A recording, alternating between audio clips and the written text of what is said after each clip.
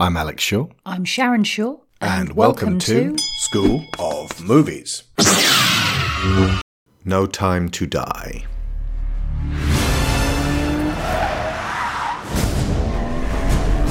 Why would I betray you? We all have our secrets.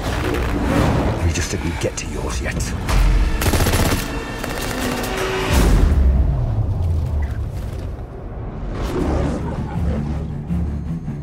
The world is arming faster than we can respond. Where's 007? I need a favor, brother. You're the only one I trust for this. The world's moved on, Commander Bond. You were 00? 2 years. So stay in your lane. You get in my way, I will put a bullet in your knee. The one that works.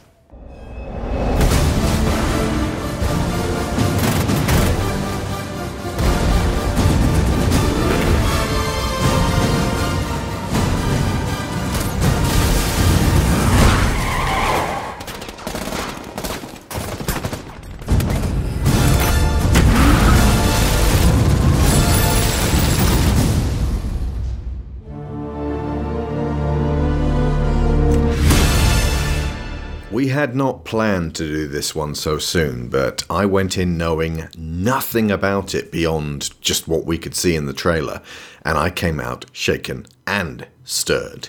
The original plan had been to do a Patreon exclusive after school club and then come back to it for a full show later on. But on the way home, I sent Sharon a hearty suggestion that she see it herself, knowing similarly nothing, and then we could record a show, a full main event episode, and neither of us would know the other's exact thoughts, making for a fascinating and rare frisson surrounding this landmark Bond film. I still don't know, and you don't know mine. Also, having covered the beginning with Casino Royale and Quantum of Solace in the past few weeks, and re-releasing our 2015 shows on Skyfall and Spectre on the main feed, it felt right and proper to finish off the quintet now. We've all waited long enough. If you are similarly in the dark as to what happens, that's the ideal way to watch this movie, so maybe pause the show here and go see it if you're safely able to. Or if you can't, or if you won't, just listen on and we'll take you through it. Full spoilers after the music.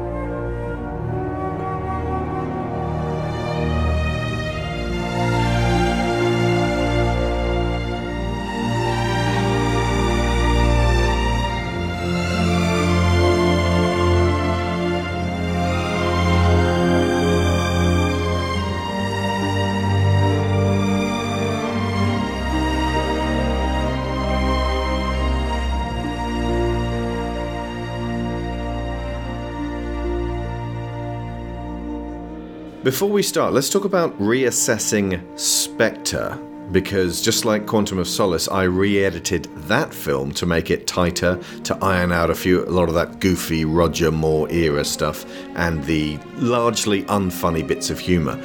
Through how I positioned the action, Bond feels less invincible, and Madeline feels like she's being once again overwhelmed by this dangerous world of murderous espionage. I even switched out the smug brass at the end for a somber female cover version of We Have All the Time in the World, as she and James drive off. Before we talk about No Time to Die, what was the experience of watching the Redux version of Spectre for you recently? I think the part that really stood out for me was the way you'd re-edited the escape scene. Mm-hmm. Oh, yeah. This is just after Bond has been tortured with that drill machine.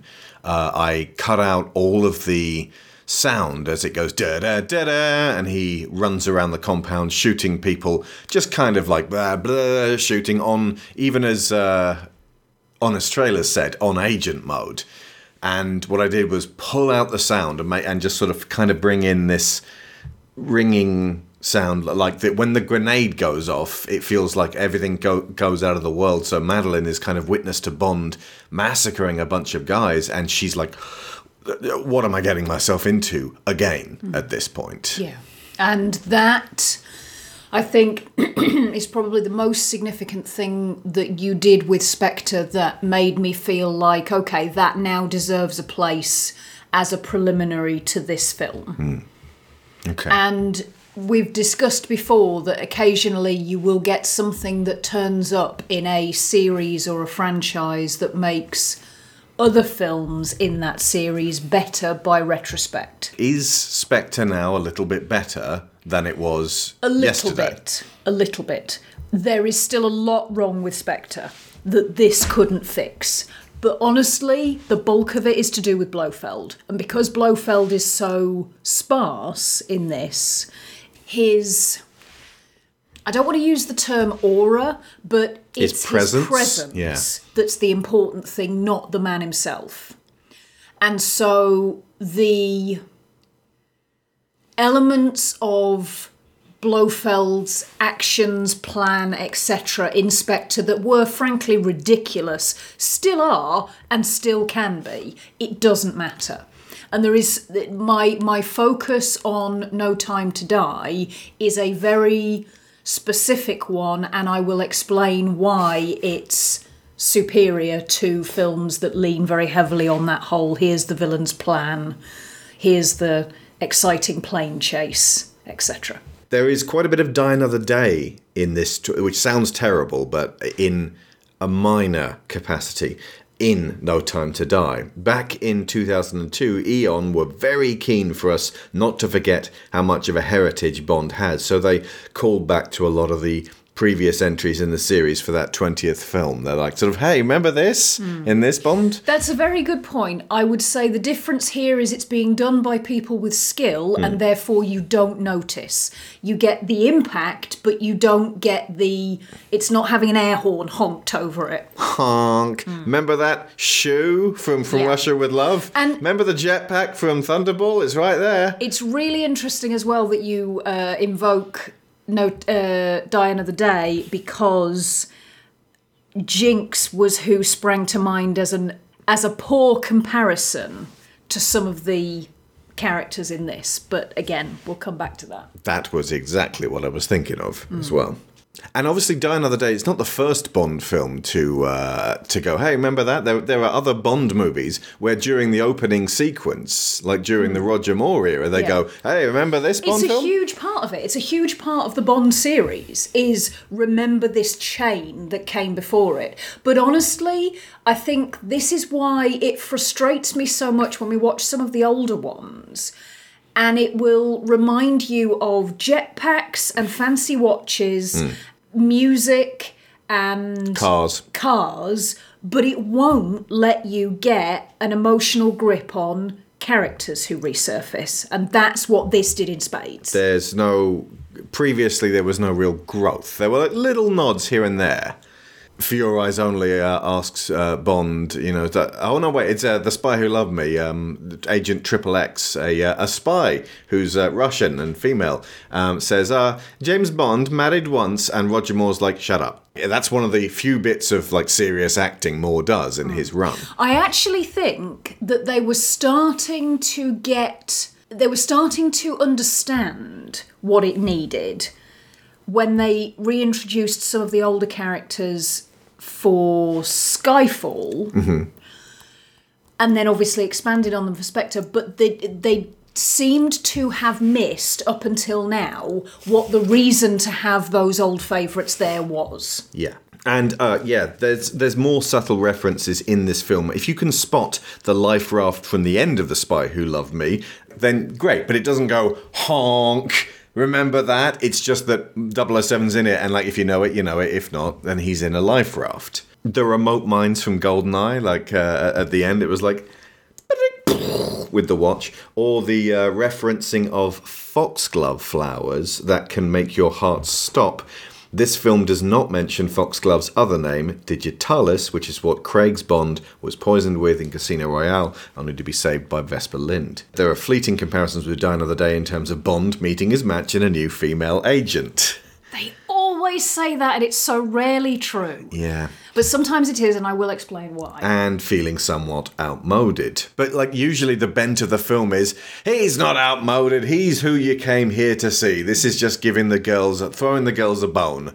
There are more fleeting ties to License to Kill as well, including what happens to Felix and how James reacts to that. But the film is not only trying to directly and overtly both evoke and subvert On Her Majesty's Secret Service, a strange anomaly of a movie beloved by Bond fans, not seen by a lot of just regular cinema audiences. It's the one-off appearance of George Lazenby. He was in between Connery and Moore in 1969, and it's the one where Bond finally falls in love and settles down. That one starts with, hey, remember all these Connery films that came in the past? Those all happened to this same guy. Although, like, he and Blofeld meet and chat, and at no point does Blofeld go, hang on a minute, you're literally James Bond. I fired a gun at you in the last movie. I was standing not this close to you. Like, we've met. That never comes up in On Her Majesty's Secret Service. But it's the one, like I said, where Bond falls in love, and where Blofeld revenge kills his new bride, Tracy, precipitating the most heartbreaking scene in the series up until Casino Royale. Bond goes soft and vulnerable as the new life that had just opened up for him is violently closed off. He was leaving behind being a secret agent, same as at the end of Spectre. That's why I played a somber version of We Have All the Time in the World, because I was like, this isn't going to last. We've got another film coming up. At the time, it felt like that might be his last, they hadn't negotiated the fifth film. And Daniel Craig said at the time, I don't want to do another Bond. I would rather slit my wrists. Very glad he didn't. Very glad he did this one. I'm very glad Spectre wasn't his Die Another Day. Yeah. That vulnerability always seems to go hand in hand with him deciding that he doesn't want to do this anymore. He actually comes to that conclusion in Casino Royale. So very like whatever I am, I'm yours to Vesper Lynd. I'm like hanging up I can't being be loyal to the Secret Service anymore. a 00 agent just, when I've just begun. Yeah. It's devastating and powerful in On Her Majesty's Secret Service. Still to this day, we watched it the other night so that I could prime Sharon. Are you glad I showed it to you just so Very you could much so. have a couple of those points of reference in your head? Yeah. Okay. And this movie, while not a remake, doesn't only tip its hat to that film, it brings back in the potentially calamitous grand-scale biological warfare plot. It directly redelivers the same car, the Aston Martin DBS, very deliberately, driven throughout that film. And that car is key in the climax. There is another deadly atomizer given to a woman that... And No Time to Die spotlights the music, Louis Armstrong's We Have All the Time in the World, along with the directly quoted and recontextualized lines of dialogue connected with that song. And it gives the audience that rare, devastating conclusion. We will hold back on talking about the details of that for Act 3, but we're going to begin with not one but two cold opens to this extremely long, epic Bond, and I felt the length of it this time. It was very long.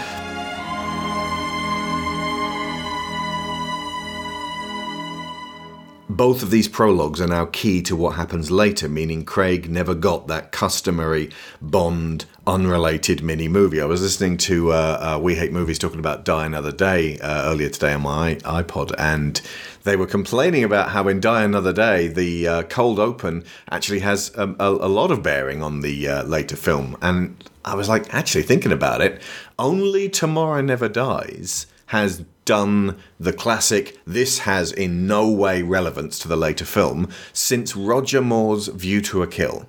The Dalton ones, both those cold opens impact on the film. All the other Brosnan ones, the other three, and all the Craig ones, those play into the main film.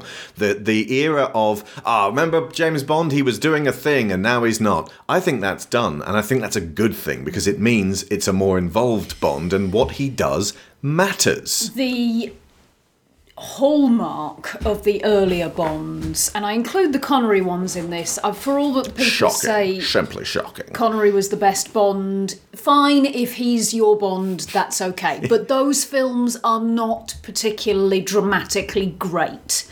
They don't contain the nourishing stuff that Sharon and I really get our teeth into. The stories We're not doing are Goldfinger for a main show. The women are very disposable. The villains are interchangeable. It's not. It's a fun time at the movies rather than being anything that's really engaging story-wise. Something I mentioned to you the other day, a lot of people watch a Bond marathon. They watch all 20, 21, 22, 23, 24. I would forget which one I was on. And now 25 Bond films all in a row in the run-up to a new Bond movie. That is not what they were designed to do. When they were making like the 9th Bond film, they weren't thinking, oh yeah, and everyone can watch these on the new videotape system. No home cinema. No, they were designed to be a formula re-delivered every couple of years in everyone come along to this Bond film, we'll give you what you want, and then you go home happy. Yeah. Not a body of work. Like, it's not the Marvel Cinematic Universe. No. But And people say, for example, Never Say Never Again, the last Connery film, the non-Eon, non-Broccoli one, is not canon. What is canon at this stage? Absolutely. What canon is there here that we can follow? The James Bond played by Daniel Craig is clearly not the same James Bond played by, certainly not Connery or any of the ones leading up to this. Well, yeah, obviously the previous Bond was in like a key spy during the Cold War, and you can kind of loosely wave a hand at Bond spy was Cold War, etc. But I don't see why you should take Never Say Never Again off the table because it's not because Eon. the others are. And just say, well, Timothy Dalton, who's much younger than Roger Moore, is the same guy. It makes as much sense for it to be part of the history of MI6 as anything else. I mean, that's the only one. I'm not putting the slapstick Casino Royale on the table and going, well, it says James Bond, so it's a James Bond film. Got to be in. This definitely happened. But I think the fact that in this they put the previous M's on the wall. They have portraits of the old M's in the hallway. Ah. And to me, as far as I'm concerned, and people can tell me this is not the case, No, don't go back to it. I know what you're going to say. Okay, I won't say it. You're going to say they're all the same, like the name James Bond is a code name or something. No, okay, all right, the name, fine, Everything whatever, happened. dispose of that. But the 007 number clearly passes from person to person. Yeah. The continuity in this is that Daniel Craig's James Bond was a 00 agent in 2006. It was dated very specifically on Vesper's grave. Yeah. And then when he retired, that 00 number was given to a new agent 3 years after he left. But yeah, at this stage, he has now quit MI6. But we don't start with him. We start with a scenario talked about by Madeline in Spectre about how she says men came to the house when her father was away and they didn't know that there was a gun under the kitchen in the kitchen cabinet next to the bleach, and they very specifically got the kid to use the bleach on her mother's spilled wine just to remind you of all of these little bits, and then she uses that gun on the main villain of this film, Lucifer Safin, a man who comes in to kill her mother as a revenge killing for her father, Mr. White, the guy that Bond shoots at the end of Casino Royale in the leg and then puts in the boot and then has a driving action sequence at the beginning of Quantum of Solace, almost interrogates for a few minutes, and then who gets seemingly shot and then gets away in Quantum of Solace, and then turns up again with poisoning in Spectre and dies, kind of turfing care of Madeline over to Bond in the same scene. You're protecting someone. Your wife. She left long ago. Your son. Your daughter. You won't find her. She's clever. She's smarter than me. She knows how to hide. I can protect her if you tell me where he is. I can keep her alive. Yeah. You have my word. Your word? The word of an assassin? You're a kite dancing in a hurricane, Mr. Bond. Rami Malek's only actually 4 years older than I know. Lea I was sat Seydoux. there I was like, thinking is that like, his father? Rami Malek's not that old. Like, he's got this horrendously scarred face, and they give him this really frightening kabuki mask to wear.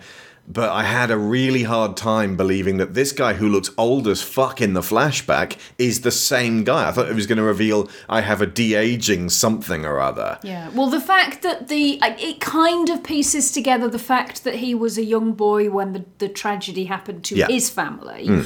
Oh, the assassination. It's the fact that he's wheezing and walking with a limp that makes him seem older than he probably was at that point. Like, he's actually really going to be a mask, so you can't see much of his face. He's and more of a ultimately, teenager. I could believe if Madeline at that point was about 12 or so, I could believe him as about 17. Okay. And it's actually more effective to have him in that mask than to de-age him. Yes, correct. Yeah. It's a really tense scene as well. The whole thing is tense. I will say this: it's a long-ass film, but Hulk only needed one part of seat. The edge. Oh, and you went to. Okay. I was asking you to hold it back and tell us about it now, because you finally went to go to the Finally went to the Everyman. The Everyman, which is like our equivalent of the Alamo Draft House in Lincoln, only one assumes the staff are treated well.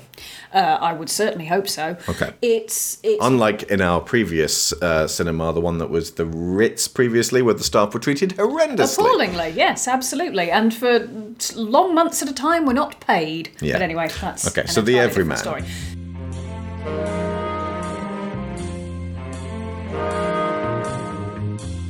So the Everyman is it's the newest cinema that's opened in Lincoln, and I've been wanting to go to just try it out for ages, but it is pricey.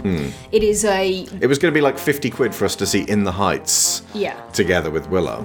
I think the tickets, like the Odeon does now, I think the ticket prices do vary depending on how new a film is and how big it's likely to be, etc. But for this, Alex had obviously already seen No Time to Die at the Odeon. On my Limitless card. Yeah. And when I checked the ticket prices, there was only about £4 difference between the Odeon and the Everyman, so I thought, best opportunity to give it a try out. Splash out.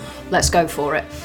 And I have to say, it's gorgeous. Inside, it's so lovely. You go in and it's like they've got this lobby with sofas and cinema books where the lift is and the stairs. And you go up and you go through like a bar restaurant type place. It's effectively, it is a restaurant with a cinema upstairs or a cinema in back. But unlike the Wildwood in town, which just has one screen, and it's attached to a restaurant, and it's actually in the restaurant. You're sitting at tables eating your meal as you're watching the movie. And they had to close the restaurant. At least as far as I'm aware, it is. But the Everyman, like, if you want to go and not have food, that's fine. I didn't have anything extra. But the screenings itself, it's rows of little two-seater sofas with occasional armchairs in between them for people who are there on their own or people who are there in groups of 3. Did you order an armchair? I just had a chair and... But you only needed the edge. Indeed. But the screening was, I would say, it's about the same size as an Odeon medium, maybe small, but it's very well laid out. The seats are so incredibly comfortable. You've got cushions and armrests, and there's little tables in between each one, so that if you do order drinks, you can have something to put them on. There's little sort of footrests where you can also put used cups and things. It is beautiful. Did anybody talk? Yes. Motherfucker! But now this is what I was going to get to. So the screen that I was in was full. Sold out. Whoa. Most of the screenings for today were sold out. Whoa. but they're so well spaced that you didn't feel cramped. I didn't feel at all crammed in. There's a good sort of meter between you and the people in front. There's loads of leg room because the staff have to be able to get down with your drinks and things. It's effectively table service at your seat. You go in, you sit down, and as the ads are playing and the trailers are playing, they come round to all the seats and ask you if you want to order anything, and then they'll bring it to you before the movie starts. And the way it's set out, it is entirely possible that people were whispering to each other and playing on their mobile phones. But because the only reason I say that is because of the way it's laid out, I couldn't see anybody doing it. Right. So it made no difference to me whether they were or not. I suspect they probably weren't, though, because everybody was just spellbound and not really chatting amongst themselves. The couple next to me, the only reason that I could see and hear them was because they were sat right next to me. If they'd been anywhere else in the cinema, like I said, I wouldn't have known because of how the seats are set out. But they did occasionally reach for their phones and they did occasionally whisper to each other. But the tone of the room is such that you almost feel like you have to be surreptitious about it. Unlike the Odeon, where everybody is openly scrolling. I'm bored, Exactly. may as well be at home. Yeah, exactly. And it's entirely possible, by the way, that they had their phones out because you can order more drinks and things through the app. Right. But when the film started, after the trailers, the staff were also kind of lined up down one side, and a guy came out to the front and did a little bit, "This is the new Bond film. Here's some factoids about the new Bond film. Everybody enjoy the movie. We'll be around if you want to order anything else." You very much have this feeling that you are being tended to. Right. You're not just herded into a room and then left to your own devices. Right. And I think that really gives it that atmosphere of, it's so comfy, it almost feels like your living room, but it feels like a living room full of people who are wanting to watch a movie. Okay. And it that was is different. very nice, and I enjoyed it thoroughly. I don't know if I'd be willing to pay full price for every new film that came out, but they do membership options, so they may be something that's worth looking at further down the line. Okay. But it was really lovely, and I would definitely like to go there on a full-on date night at some point and actually have food and drinks and everything. Oh.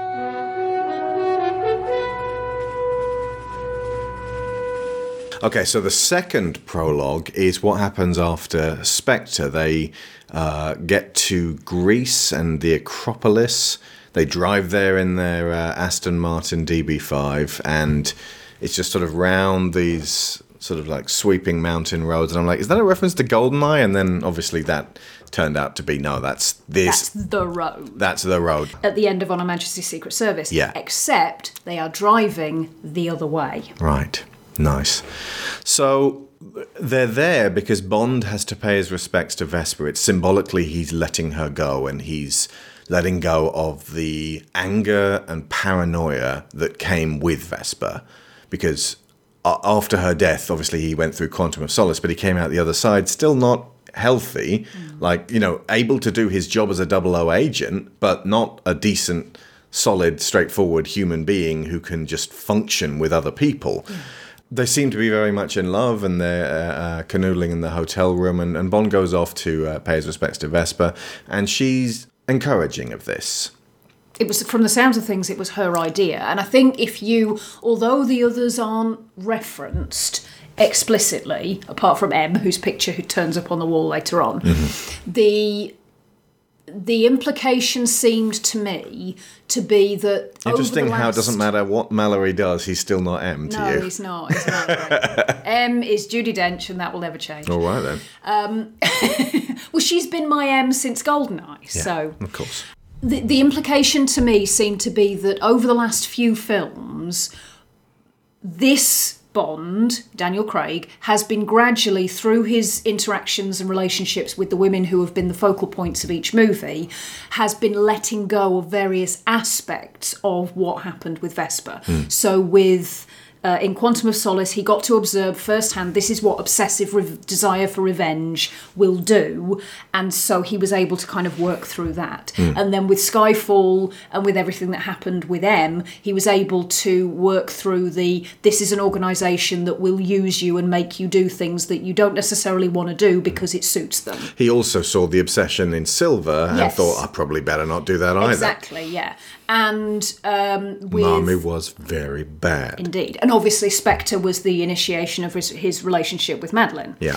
But this That's is the one where he actually really let himself fall in love. Yeah, absolutely. And this is like you've worked out some of the incredibly painful offshoots of what happened with Vesper. Now you have to address Vesper herself. I was very gratified because Spectre caught us by surprise. We did not expect to not like it. We had seen 3 up and down films, but 3 pretty much stable, solid, great Daniel Craig Bonds. And then we were watching Spectre, and then suddenly, like, around about halfway through, I was like, hang on. Is this bad? Is this a bad film?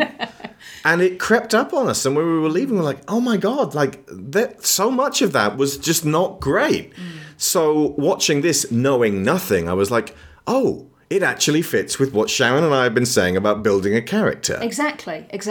And I think what we've said in the past about, I off the top of my head, I can't remember what was in our Spectre show, but this may be repeating it. Okay. But ultimately, one of the things about Spectre that we have certainly discussed in the interim is the fact that they set Blofeld up as this integral part of Bond's life, but we only know any of that because he shows us it all with newspaper clippings. There is literally nothing prior to this point that gives us any sense of history, family, connection, bonds, if you will, between these two people. And they did not sell it in Spectre. Exactly. Here, they sell it. Not his relationship with Blofeld, but his relationships and his connections with everyone else. Right. And that became, for me, the point. It's not the cars. It's not the explosions. It's not the villain's plan. The villain's plan is a terrible one, and we'll get to that. And it does actually reflect the one from On Her Majesty's Secret Service, which is another reason why I was very glad that you got me to watch that first. But the focal point of this is the connections between Bond and everybody around him. Not just the ones we're throwing at you for this movie, but the ones that have been building over the last 4.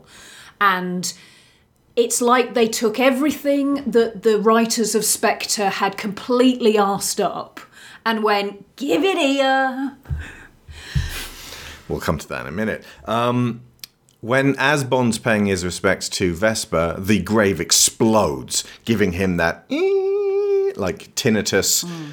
Everything's muffled, including the music when it kicks in, I noticed. Yeah. Hans Zimmer on the music for this one. Wonderful job, by the way. Well, that explains a lot. Yeah.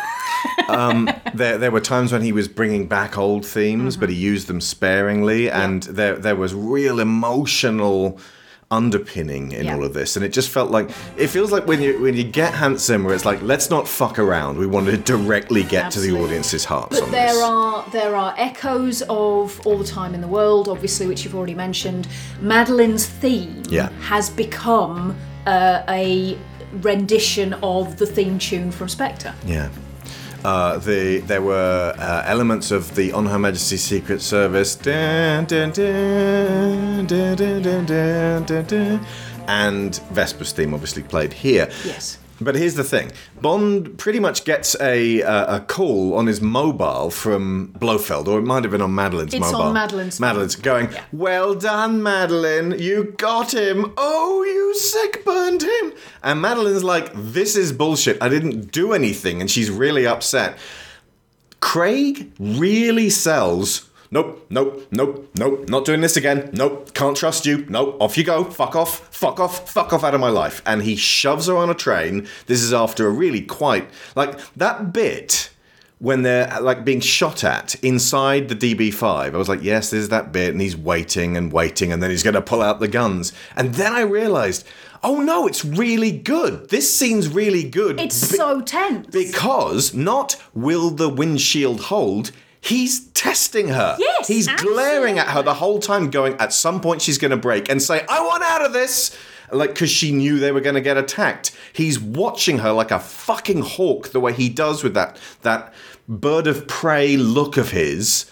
He's using that attack to his advantage as a way of intimidating her. Yeah. It's really cruel, but he's trying to get information, and the information is inconclusive, and in the end he just decides, fuck it, and he kills everybody with his machine guns, blah, blah, blah, blah, blah. He's James Bond. And then puts her on a train. And, you know, she grabs her belly at that point. I'm like, okay, that's cinematic language. They've had sex. I get it. And what? I did not get that in that moment. I got it. That, to me, was like, she feels like Oh my she's God, been I feel- punched in the gut. No. because it's just... That's not what that Okay, means. all right. That means something There else. is, just for the record, by the way, right-wing politicians notwithstanding, there is absolutely no way she would have known at that point. No. But the film did. Okay, I'll give you that. and I knew because the film told me. And Also, can I just make one tiny point? Yeah. Madeline's mobile phone. is it a flip phone? It's no. It's not a flip phone, but it's not far off. It's like a Nokia 3310, slightly posher Listen, and more rounded. some of us appreciate the classics. And I'm sat there going, "What friggin' year is this?" It's 2016. Smartphones were a thing. 2015, because this was intended to come out in 2020. 2020, yeah. There is then a 5-year ellipses. Yes, there is. One of the things that's so great about this prologue is we also don't know. We're just there with Craig's Bond going, did she? Didn't she? Like, we've seen so many women go all shifty-eyed and, like, betray Bond. And it's very rare that a woman will be accused of that and actually not, and that they won't resolve it in a few minutes. Yeah. And that actually is quite a nifty setup for one of my observations about Bond women, generally speaking. I refuse to call them Bond girls, but Bond women Go for it. generally. So there's different levels of Bond women, and the ones that make me go, oh, for fuck's sake, they're doing this again, are the ones that are totally disposable. They have no past, they have no future, they are there to, in the moment, be porked, and that's it, really. Jane Seymour, you are here to be porked. Well, no, that's the next one You up. lovely, dignified lady. That's the next level up. That's the women who are actually... Oh, so you mean Plenty O'Toole? Yeah. Oh, Plenty O'Toole was there to be porked and then killed. Yes, exactly, and usually they are killed. Yes, that's why they have no future. The next Also, one their up- names are funny. Yeah, usually single entendres. Mandy Big Tits. God. But the next one up is the women who have they have a name-dropped past, as in somebody will make reference to where they came from. Something happened to this person before they were being filmed. But it's not really discussed in any great detail. It's just, she didn't emerge fully formed from the forehead of the writers. They do have some passing engagement with the plot, usually because they're a sidekick of the villain or something like that. Again, 9 times out of 10 they're going to be dead by the end. Dame Diana Rigg in passing engagement with the plot. That you keep jumping a level ahead. Passing engagement. But the ones that actually make me go, oh, they're really doing something with this one. Now, this is what they keep blushingly groping for when they go, Bond's finally met his match. That's bollocks. And Jinx was not this at all, because Jinx had no past, no future. She did have a passing engagement with the plot, but only very passingly. Mostly she was just there to be there. They were going to do a spin-off, but Halle Berry was rubbish in that film, She was so they decided against it. terrible. That's not saying Halle Berry is rubbish. No. That's But saying the character of Jinx character is rubbish, was so the thin. script was appalling. Ugh. No spin-off, thank you. Yeah. But the characters who really feel like this is somebody, and the whole is she Bond's equal, it doesn't matter. That's not an ambition that women should be aiming for. Frankly, it would reduce them to try and be Bond's equal. Atomic Blonde was Bond's equal, and she was miserable. But the characters who are intelligent and have their own plans and ideas and relationships that go way beyond whatever Bond gets involved with. Tracy. They have lives before he turns up. Paris and Carver. If he leaves them alive, not Paris Carver, then they have lives after that. Wei Lin.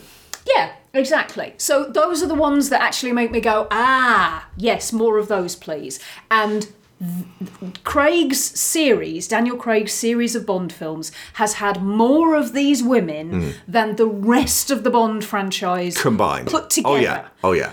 And several of them are in No Time to Die. Camille, Yeah, absolutely. But Madeline in life particular... before, life afterwards, Exactly. didn't shag him. Exactly. But specifically looking at Madeline in this case, she has not only a life before him that we only know because it's talked about, we see the evidence of it. We get flashbacks to it, which very few of the other female characters have ever had. This film is about her the way that Skyfall is about M. Yeah. Yeah. So, also tying it back to Vesper, do you remember that there was a dropped plot thread for the potential sequel to Casino Royale? Vesper had a child, then Bond has to look after the kid, and then either we've got to kill a child or Bond has to foist them off to an orphanage or something like that. But either way, I feel like they'd have ended up with Julia from the Mission Impossible series that way, where it's like we get recurring... Like, we get to see this Remember, kid... she's still about. We get to see this kid in a crowd, but Bond will not interact with them because otherwise it would endanger them. For the record, by the way, that would have been completely inconsistent with both his character and Vesper's. They're both orphans. They would not abandon another child. They actually said that. They said that Bond would not abandon a kid, and that, like, they realised they had a strong enough character that that would leave them with a very difficult situation. So they held that plot thread They'd be back. trying to square a circle that wouldn't be squared. Yeah. What did you think of the theme song by Billie Eilish? I really liked it, although it did occur to me that there's been a pattern with Craig's Bond themes where they pick an artist who's big with the kids around about the time that they're writing the script. And by 2 years later, it's like, yeah, okay, they're still current, but they're not the height of popularity that they were a couple of years ago. Yeah, I got you. But I did really like the song. Yeah. To me, it feels like... I know a lot of people hate The Writings on the Wall by Sam Smith and Mark Ronson. I really like it. Love that one. But I feel like this one could at least... Like, people could warm to it a bit more as a similar sounding song. Also, If You Know My Name is actually from M's point of view. And Another Way to... Don't even talk about Another Way to Die. Another Way to Die is, throw this in quick, we didn't like the Shirley Bassey song. But the Shirley Bassey song is from Bond's point of view. Yes. Skyfall is from M's point of view, again. Writings on the Wall is from Bond's point of view. This, while The Writings on the Wall is precipitous of heartbreak, frightened of moving forwards with this feeling that cannot be trusted, this song is a resignation of, well, I tried, and now I'm suffering hard. And I do love the way they evoke the image of Britannia from the intro to On Her Majesty's Secret Service, only rather than it being just a striking silhouette, her trident seems incredibly threatening and casts a very dangerous shadow. I should have known I'd leave alone. Just goes to show that the blood you bleed is just the blood you own. We were a pair, but I saw you there. Too much to bear. You were my life, but life is far away from fair. Was I stupid to love you? Was I reckless to help? Was it obvious to everybody else that I've fallen for a lie? You were never on my side. Fool me once, fool me twice. Higher than the paradise.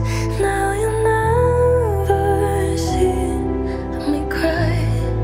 There's just no time to die.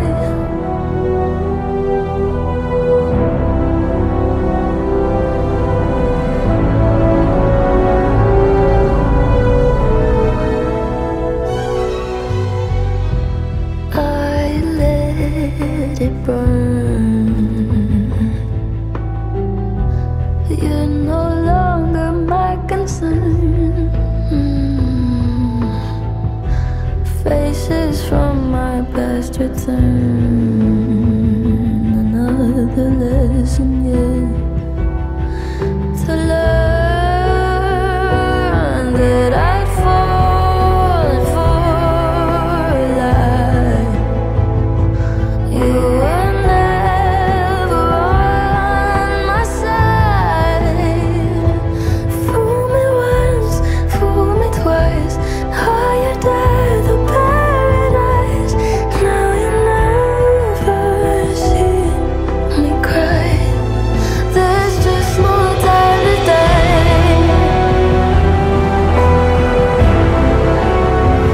No time to die.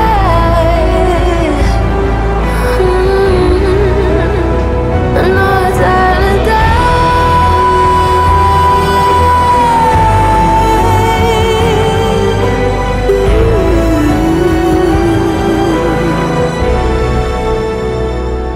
Fool me once, fool me twice. Are you dead or paradise? Now you never see me cry. There's just no time to die.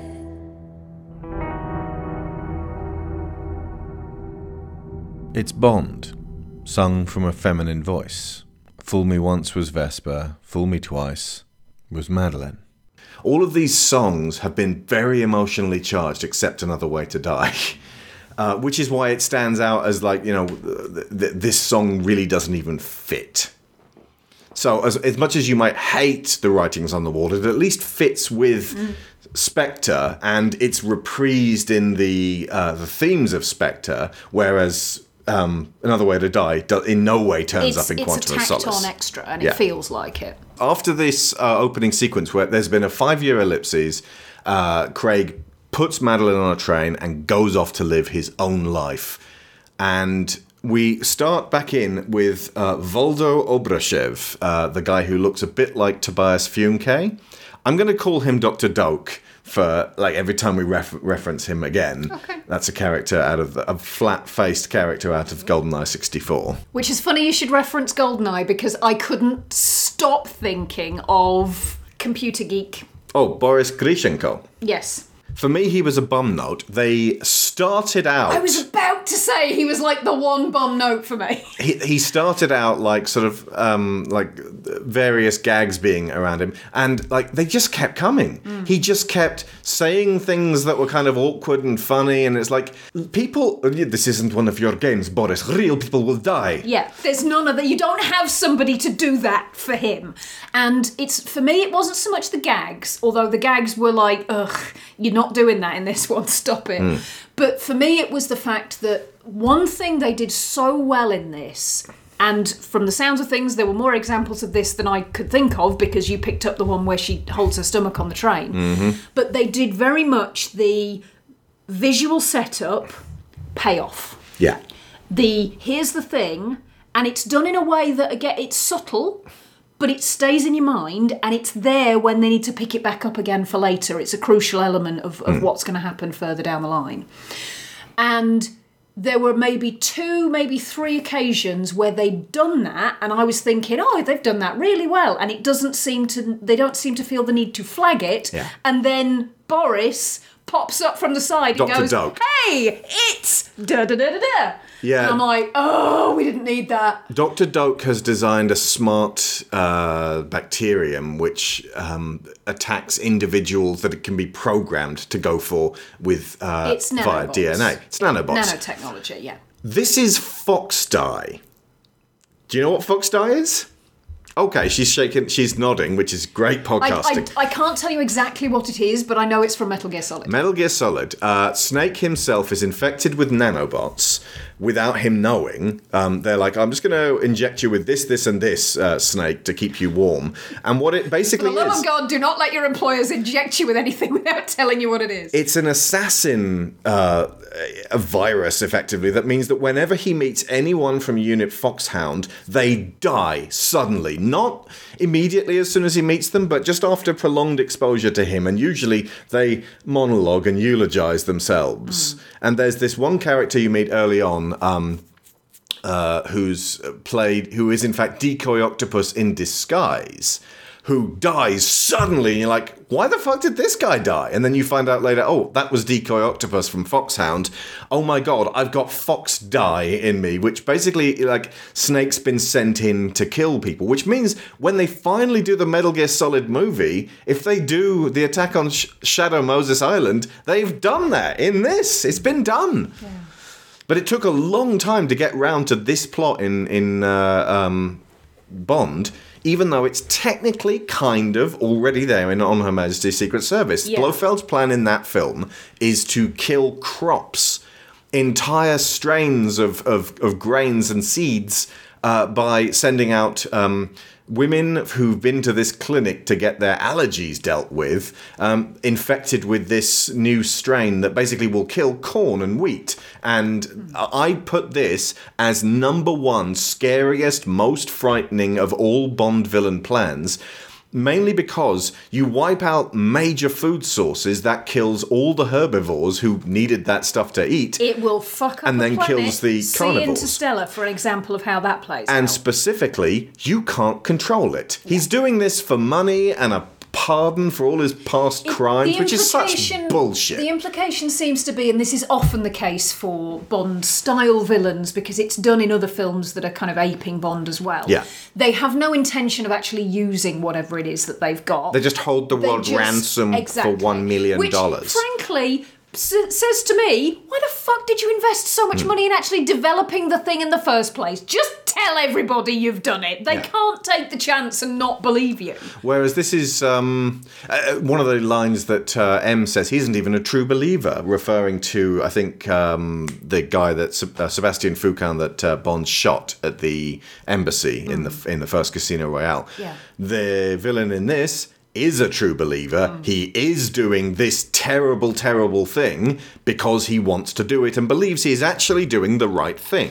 However, which makes it scarier. He is completely unreflective of his own motives, and he believes he's doing the right thing, but he doesn't even really know why. Also, we meet him way too late in the game for him to really be this abiding presence throughout the film. Where, like, most of the film, at least for Act 2, which is a big act, we're like, hang on, what's going on here? Yeah. Like Bond. We are with Bond, not quite knowing what's going on. Absolutely. And he is in and out sporadically enough that his plot is not the point. Yeah. And that's fine. That's fine. I'm fine. I agree, actually. I'm not like, oh, they sacrificed the villain. We've had a bajillion Bond villains. They're all mostly the same. Yeah. Ultimately, that his ideas are not necessarily doomed, but there are huge holes in them. Yeah. And my guess is that if he ever actually got to the point where he was doing the thing he intended to do, he would realise 48 hours after he'd started it, what the fuck have I done? And thrown himself off a cliff. Yeah.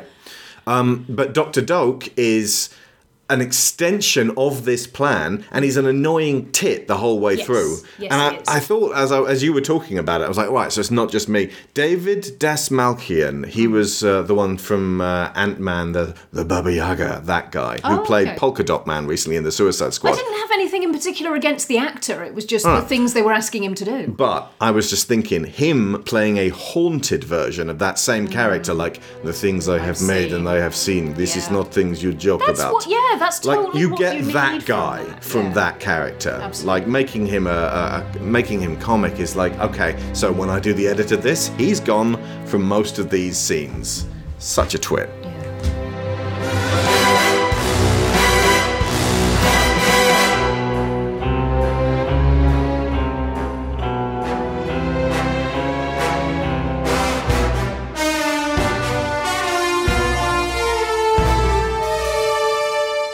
For me, the key element of the plot, as in the villain plot, not the plot of the film, but the key element of the plan is how it relates to Mallory. Yeah. And the fact that he has sponsored, requested, supported, encouraged the development of this weapon with the intention that it will make something which can be very specific. Yeah. Completely ignorant of the fact that it can very, very easily be made into something which is the complete opposite of that. I really feel like Moneypenny should have chewed him out.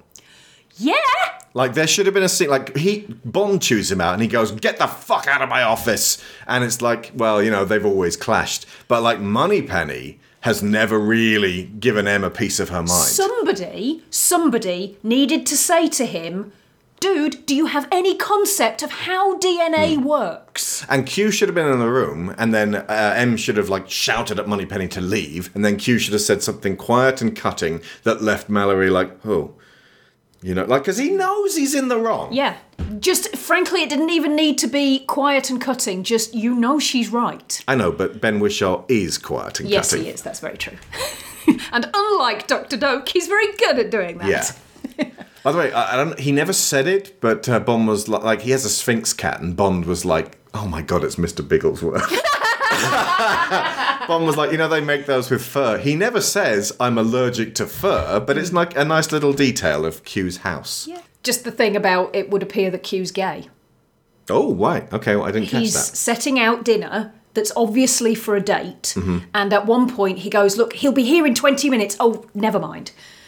That's the most you're going to get. I know. I suppose it's a step forward from Mr. Winter, Mr. Kidd. Yes, indeed. That was from back in this, like, after On Her Majesty's Secret Service, this wonderful mix of really silly, stupid, like he's dressed like Austin Powers in a kilt, and actually that bit was really good. And like the fight scenes, they're kind of like William Shatner fight scenes, but it's edited fast, so it seems like it's actually a bit more punchy. And there's some really good spy stuff, and Diana Rigg is a treasure in that film. She really just never gives him an inch. I love her in that. She's so good. But after that, you get Diamonds Are Forever, which is shit.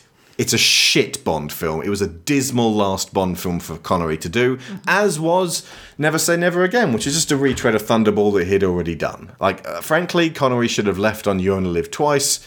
You know, just bowed out on that one. They go straight to Live and Let Die. There's not I will be honest with this, there is not a single Connery that gets into my top Bond films. Yeah, okay. Also, We Hate Movies pointed out this as well. A lot of adults sort of in their like 30s and 40s now are like, you know, I've seen Bond films. And then they think about it and go, the Brosnan ones. I'm sure I've seen a Connery one. Like I saw a bit of Goldfinger. And the big gap is Roger Moore. They haven't seen the Roger Moore era. Live and Let Die was constantly on the TV at Christmas. That was Bond for me, was Live and Let Die, until I saw License to Kill. And then I was like, oh, he came here to play. By the way, License to Kill. Fuck me, what a scary, bloody, really grown-uppy, horrible, but at the same time compelling Bond film. There's bits. We watched of it. that last night. We did, and I'm very glad you showed me that one again as You're well. welcome. But there are bits of it that are corny and shit, but for the most part, that is a good Bond film. Yeah. Sanchez is also like that real-life piece of shit Robert Davi. He's this psychopathic drug dealer who just kills people left, right, and centre. No problem at all. But yeah, License to Kill is worth seeing now, especially in HD. Yeah, and especially in light of No Time to Die. Yeah. Because although it doesn't emphasise his relationship with Tracy much, it hints at it, and it does strengthen his ongoing relationship with Felix. Yeah, because Felix's wife throws him the garter in a kind of next person to get married, and he's like, no, cheers. But also, he was their best man, which Yeah. means he's Felix's best friend. Yeah. It's a nice way of filling in a lot of blanks in the Felix side of things. Although, just the way they played out Felix's character, it's so unfair. He gets a 45-second, exactly the same thing as happened to Bond, and then he's laughing and joking by the end of the movie. I don't think he'd recover from it that fast. His wife gets killed. Yeah. They've just got married. They're on their honeymoon. Yeah, and he's like, let's go fishing later. And Felix is like, yeah, old buddy. I thought you were talking about the new. No, oh, Sorry. no. Yeah. In License to Kill. Got my Felixes mixed up.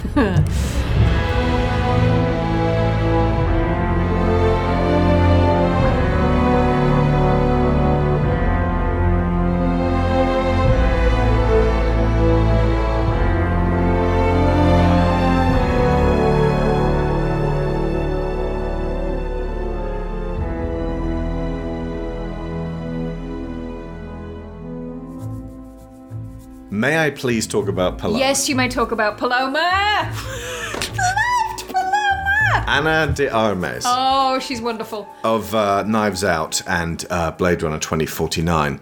I was confused by her because I was like, what's real about her? Because like she's like sitting there chugging back martinis and things like, I don't really, it's my first day about it. And then when she actually gets down to the action, she's like pew pew pew pew pew, like fucking John Wick. Yep. So it was a weird combination of, is she telling him she's less experienced than she is? Is she going to shoot him in the back? Oh no, she's not actually going to betray him at all. That's welcome, which means that like she can probably come back at some point in some capacity. I don't know. Like the way they open things up with 007 in this, it felt like they definitely wanted to put a back door for, can we continue this universe? But I think the crowning glory was like she takes him down to the wine cellar after he meets her, and she's looking fucking fabulous in this cocktail dress. And she starts to take off his shirt, and he's like, "Oh, okay, well, I didn't realize we were getting to that." And then she's like, "Oh no, no, thanks, cheers, bye." In a kind of no, like, but the way she does it is a kind of that hadn't even vaguely occurred to me, which is really neat for a Bond film. Absolutely. Right, okay, so what struck me about Paloma was how there are like half a dozen things that she does in this that are completely contradictory, and yet she came across as totally authentic. Okay, I wasn't confused for a... Not at all. I completely believe that a woman who has had enough training in firearms and fighting to be superb on that front could also be socially inept enough to need to drink her way through her first major field exercise. I believe 3 weeks training. I think 3 weeks out in the field training. Right. I think she's probably either she's been an agent runner or she's done something in a different department. Maybe she did Strawberry Fields job. Possibly, although honestly she seems like the other end of the Strawberry Fields scale. Like maybe she's a firearms trainer. Maybe this is just the first time she's gone front of house. That's a fine point, actually. If she's a firearms trainer, I don't want to be like, show us her training, but like... Good Lord, no. It's obvious that she's had training from the way she's behaving. Yeah. You know, this is the stuff that she's competent at. But again, this is one of the things I really liked about this is you have different women in this who are good at different things and shit at different things. None of them are that super competent, sour-faced, but I'm good at everything, stereotypical woman, if you're allowed to have one. And yet, none of them are this disposable, well, she's here to... I'm not even going to say it, but we didn't really need her in the first place because this is a man's movie for men's things. They don't have any of that, and I really appreciate it. Also, they aren't kidnapped, gaslit, and abused, which is absolutely quite refreshing. And while, yes, all right, Paloma is not on screen long enough for us really to get to see much of her history, again, we get the impression that she had her before, and we see the evidence of that through the way that she's behaving here, and she will have an after because of that bit where she's saying to Bond, I'll see you next time and I hope you can stay longer next time. And also the fact that when they go into the party, I can't remember exactly who it is, I think it's probably Bond, refers to it as a bunga bunga party. That is a direct reference... to Berlusconi? Yeah, a direct reference to Berlusconi. There are a lot of things said in this that make it very clear that this is set in the political world of the last 10 years or so. But the fact that he makes reference to that and he says, have you ever been to one of these parties? And she said, how do you think I got this job? So clearly at some point she's been one of those socialites scooped up and brought into this environment to flirt with the politicians and make them feel like big sexy men. And she's gone... do you know, I really don't want to do this anymore. Someone's offered her a chance to come and work for, I'm assuming it's the CIA, and she's jumped at it. And I thought that was fantastic. That was a really nice little working in of a history without having to say too much about it. It also goes double to explain why she would feel uncomfortable in that social environment, because if that is the kind of place that she used to hang out before she got this job, then there would have been some leftover, if not, what if somebody who knows me sees me, then at least this kind of environment was where I was not feeling very happy. Let's talk about Cuba. In what appears to be the kind of place that Ian Fleming would have written the Bond novels. The life that Bond has carved out for himself is actually not a million miles off of what he retreats to in Skyfall. You know, the whole, like, I drink beer with a scorpion on my hand. It seems less self-destructive, like he's, you know, showering, he's living alone, he's very paranoid. He's cleaning his teeth. That's a good sign. He's paranoid though, like he's got an eye out for anything. He's fishing, but it's empty, and they're going out of their way to say, this is the guy that we've all wanted to be at some point in our lives until we've really examined what does that actually entail. And when he's not doing the James Bond thing, this is his lifestyle. It's rich, as in like he's got access to luxuries, but it's so fucking emotionally empty.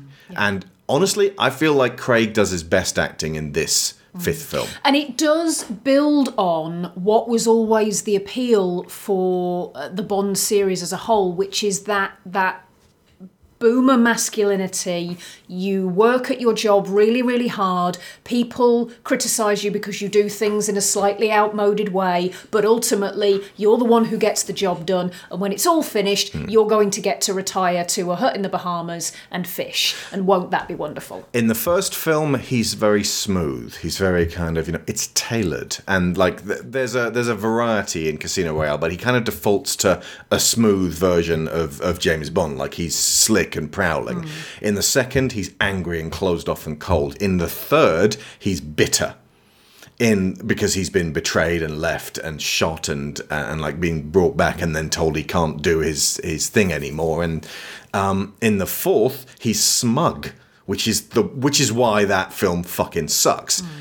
And in this one, he's very human. Like, his voice is raised up several octaves. Absolutely. Like, he exclaims things really loudly in a kind of, I can't fucking believe this way. There are multiple occasions when he employs psychological insight in terms of how to interact with somebody. Like, he'll set up a ruse, but he'll do it in a way that makes me think, I've not seen Bond do this before. Yeah. And there's that neat little game that he plays with Felix in the bar where they're guessing how many coins are in each other's hands. And I was reminded of the Liar's Dice game in the second Pirates of the Caribbean movie where it's like, no one could possibly know the rules of this fucking thing. But you kind of work it out. It's go, Johnny, go, go. I was just about to say, what know you of 8 Men Down? But that scene does show Bond is actually kind of fun to hang around. That, like, Daniel Craig's Bond in particular has seemed a little bit too, like, serious up until now. Yeah. Like, you know, if he hung around at a barbecue, he'd just be glaring at the meat. Exactly. But it's the isolationist element of him. It's the fact that he has this kind of cloud of hurt around him that he won't let anybody else through. And ultimately, you can't keep doing that over and over again because it's boring and it doesn't go anywhere and it doesn't mean anything. The whole point of having that shell in somebody's character is that one hopes you're going to show us how it gets broken through, either from the inside or from the outside. But the emphasis in this on the building of relationships, and while, all right, let's cast out previous Bonds and the versions of Felix that they've interacted with, this Felix, Jeffrey Wright's Felix, and he's great, I love him, it has been around since Casino Royale, and it impressed me that he refers to him as his brother, and the first thing Felix introduces himself as is a brother from Langley. Brother from Langley. I was thinking he's been here since Casino Royale. He's there for that short week or so of Bond's life, that couple of weeks, because Quantum also takes place in that time. He's not in Skyfall. He's not in Spectre. I know. This is one of those goodbye Felix Leiter, we hardly knew ye moments. Yeah. Like, oh my God, we really didn't get to take this character for a ride. Like, we've, over the past couple of weeks, we haven't talked about Felix Leiter all that much. He's just kind of there. Yeah. We've had to sort of add him as an afterthought, which is how it's kind of felt in both those movies. And that doesn't get wholly usurped in this. He's more... They fridge Felix, basically. They do. To upset Bond and to send him on a path. And it's also the way that he dies is very specifically visually evoking Vesper's death. Yeah. In water. Specifically drifting away from him. Although, notably, no dead Bond girls in this. And remember what we said, like, just lay off that for one movie or two. Like, can we just get by without them being punished? And I think we managed to get through Spectre with that as well. So the last Bond girl to be just such a waste of good scotch was Severine in Skyfall. And that was a long time ago. So that illustrates that I'm sure it won't be that we're going to see another Bond girl get killed, but they've addressed the fact that Daniel Craig's Bond touches the lives of these women and then they're destroyed. And he's become cautious since Severine, even though he's never thought of or talked about her ever again.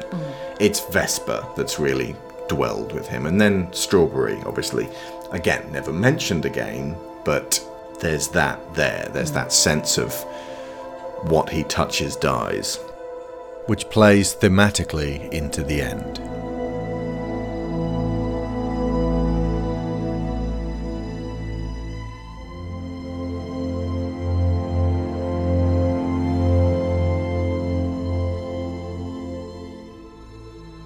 Speaking of which, while they're at the party, Foxdie goes into overdrive. The bit where, like, they scatter droplets of this smart nanobot virus all over the partygoers. Bond just sort of, like, is standing on an octopus in a spotlight, looking up and going, what? That shot, tell me you were not thinking of Miss Piggy coming up out of her Busby Berkeley number. Da, da, da, da. Miss Piggy. Okay. The reason that he doesn't go fuck and run at that point is because the film knows he's not going to die. And everyone else around him goes, ha ha ha, you stupid twat Bond, you fell right into our Spectre trap. It's a bunga bunga Spectre party. And then they all start dying while he looks around and goes, I have no idea what's going on here. And again, it's like all that training, all that ability to sort of self-preserve, and you're just going to stand there while you appear to be scattered with nerve gas.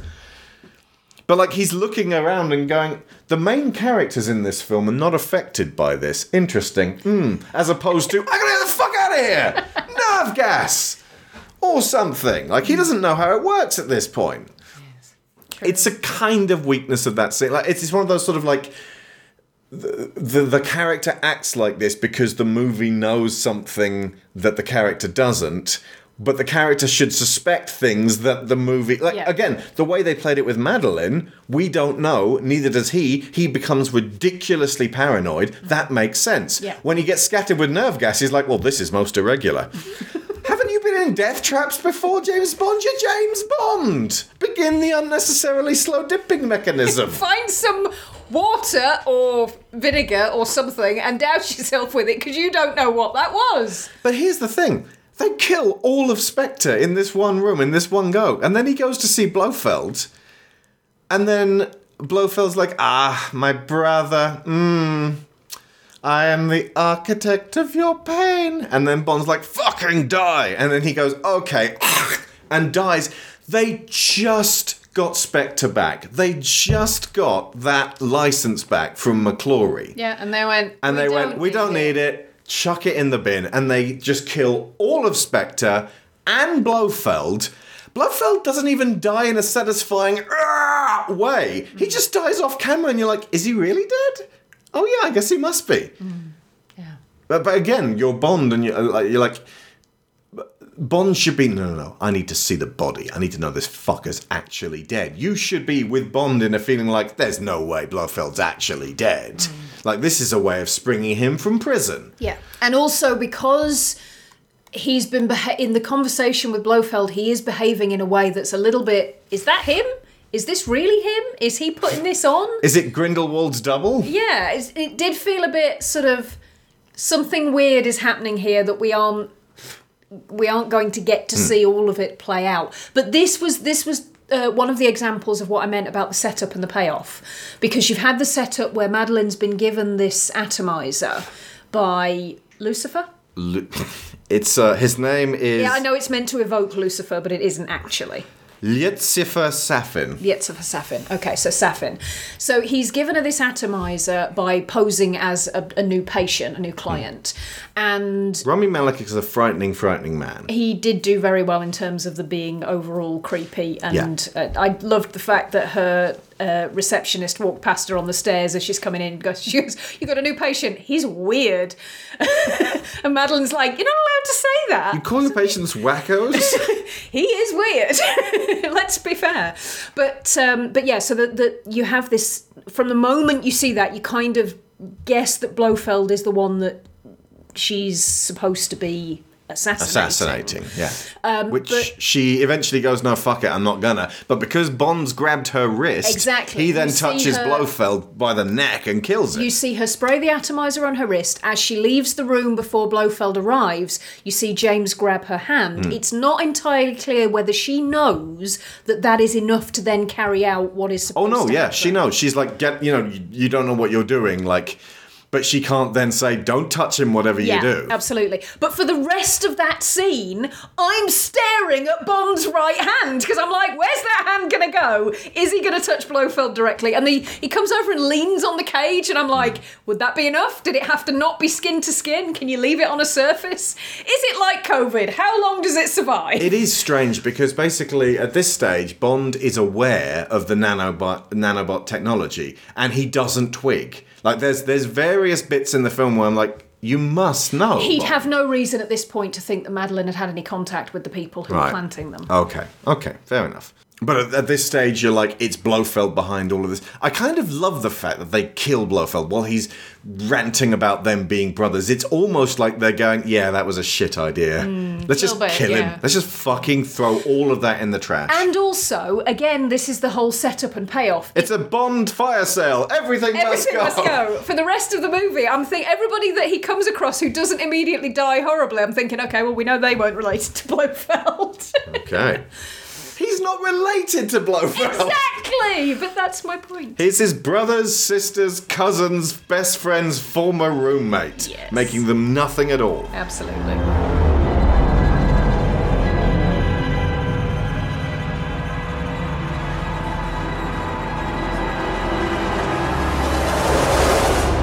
Okay, then there's the license to kill element of it, where, like we said, Felix dies as a result of it's that whole the CIA and and MI6 are not talking to each other, and there is that they're both at odds with each other in License to Kill, and Felix is kind of in the middle, and then he ends up having his entire life ruined in that film, and in this ended just purely as a result of him doing his job. Like I said, it's clearing away everything that's to do with Bond. When he says later on, there's no one left that can hurt. I think it's Madeline says there's no one left that can hurt us. It's like you've just dispatched everyone in the Bond universe who isn't an ally of MI6 and M and Mallory. Cutting off the what's the word? Tying off the loose ends. Yeah. But there's a lot of tying off of loose ends. Again, like I said about the things that are said that make it feel like this is set in the political world of now, like within the last 10 years or so. Felix's remark about our governments, our intelligence departments are not talking to each other. That is not a good thing. Yeah. And the fact that Logan Ash, who turns out to be the ostensibly the CIA mole, who in actual fact is trying to undermine the whole thing. They specifically say he's a political appointment. He actually works for the State Department. It's not said outright, but that felt like a hint of this is a mate of Trump's, and he's been put here to do something to do with that sort of inner circle rather than anything to do with actual intelligence. Because when this was made, Trump was president. Yeah. Fuck. I mean, that could be me going way too deep on it, but that's the kind of feeling that the people who are the elected officials, as Felix puts it, are actually not too crash hot at their jobs right now. If the CIA aren't able to depose an existing very corrupt president, then America's intelligence agencies are very much called into question in the real world. I would argue that if the CIA was capable of doing that, they'd have done it. They did it back in the 60s. Which suggests that if they could do it back then, for whatever reason, they can't do it now. Yeah. Because what better reason do you need? Oh, he died of a heart attack. Well, all those Big Macs every He had day. COVID! The window was right there! Instead, they were like, "Oh shit, we got Ruth Bader Ginsburg by accident." What did you put the drop in that drink? Yes, but Trump only drinks Mountain Dew. Like, he's got this pandemic virus that's going around killing nearly everybody, but he looks like this is like pillow over the face. Don't ask questions. Speaking of pandemic, the whole the plot being there's going to be these killer robot virus. This killer robot virus will be out there and will be afraid of each other. Each person will be a node in this war. I was like, ooh, yeah, that's a pre-COVID plot line. And they weren't able to trim it back enough. And I think they just left it in a kind of, isn't this relevant kind of way. Ultimately, it serves to underpin the part of the story that says, Mallory, you utter dick. What made you think they weren't going to do something that you never thought of with this? Yeah. Though it also gives credence to the crazed conspiracy theories of COVID was made in a lab by the Secret Services. I'm not taking their Kool-Aid. Cheers for that.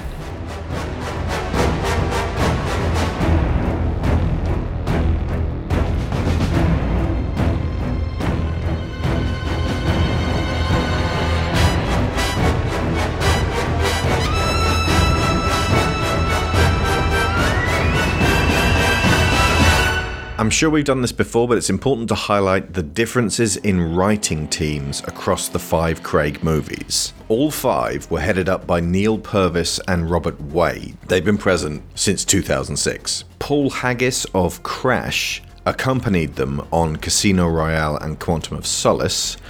John Logan accompanied them for Skyfall and Spectre. One man accompanied them just for Spectre, and his name was Jez Butterworth. So let's blame everything that went wrong in Spectre on Jez, shall we? And for this one, the director, Cary Fukunaga, director of the really excellent Jane Eyre adaptation, starring Mia Wasikowska and Michael Fassbender, also Beasts of No Nation. Also, he wrote or adapted It, along with Chase Palmer and Gary Dauberman. Notably, only Gary Dauberman was there for It Chapter 2, which may have been why it suffered. But Cary Joji Fukunaga, who directed this impeccably, also did a pass on the script. And they also brought in Phoebe Waller-Bridge, Fleabag. It's very possible she prevented there being gags in this that just weren't funny. It's very possible that she made sure there was dialogue in this that was funny. It's very likely she was brought in so that they could make sure the women had a voice that felt authentic. Though I'm sure she did much more than that. She is an amazingly talented lady. Way more than Jez Butterworth, anyway. We meet while Bond is on his island prior to getting back into the fray after 5 years of retirement. Lashana Lynch as Nomi, a new 00 agent sent to get him on side with the MI6. It's explicitly to tell him not to do what the CIA have just asked him to do, and to stay out of it. So the CIA contact Bond first, that's Felix, and then she turns up and goes, yeah, no, don't. Yeah. Stay out of our way. Absolutely. And she's on the job to find the scientist who's gone missing, and she doesn't want Bond messing it up, and presumably Mallory has said to her, tell him to stay out of this. Now, she's, like I said, a 00 agent, has been for 2 years. Turns out later she's 007, and they keep saying, it's just a number, it's just a number.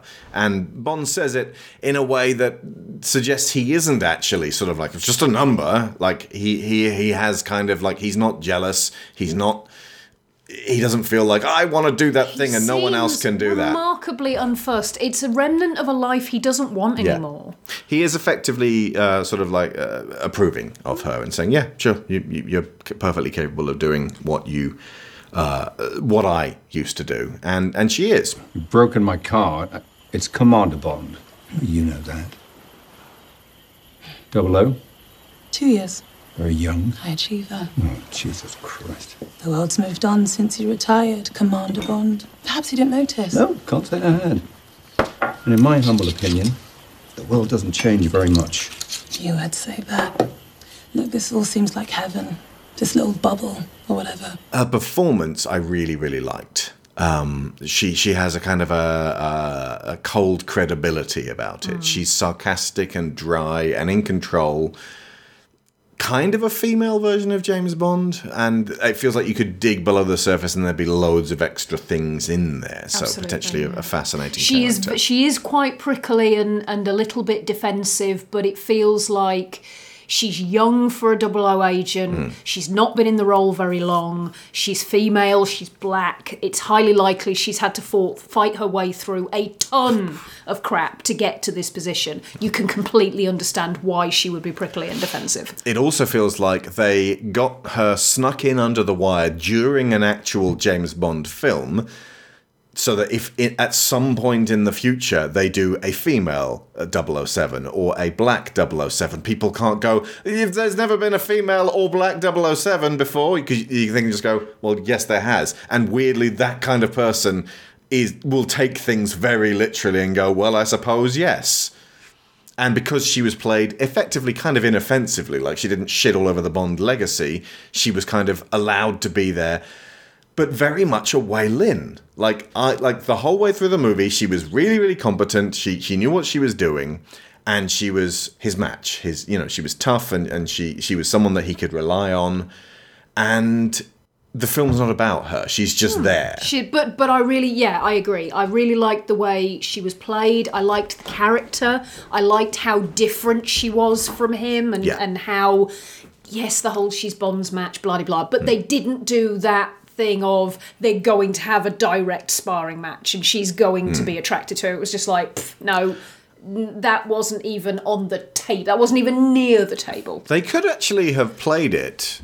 They could have removed the Madeleine element and basically made it about Bond in retirement, that gets dragged back for one more gig by the new 007, and then they spend the whole film like butting heads, and eventually kind of she accepts him and he accepts her, and that's a film. It is a film, but it would also have been an extension of what they've been blushingly trying to do every so often for years, and it would have been pointless and it wouldn't have been anything new. And I liked it. I particularly liked the fact that she isn't just an agent who comes across him in the field and the only person she ever interacts with is him.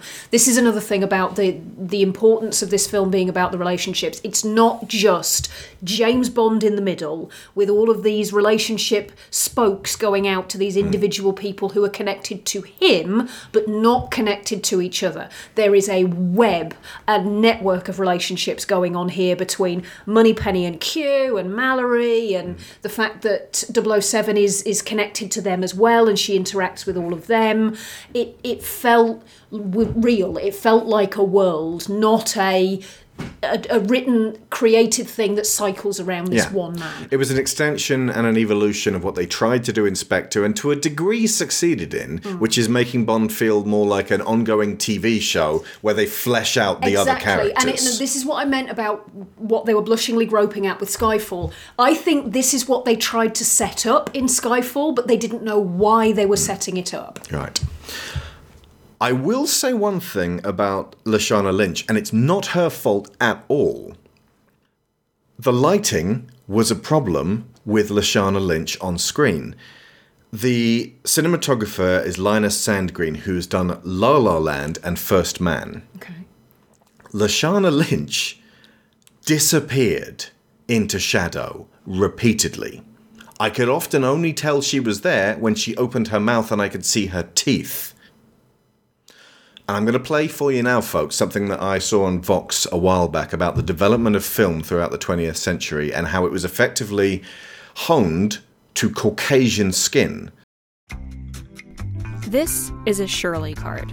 And if you developed color film between the 1940s and the 1990s, the accuracy of the colors in your photos were pretty much based on this skin tone. Shirley was probably the name of the first person who was pictured on the cards.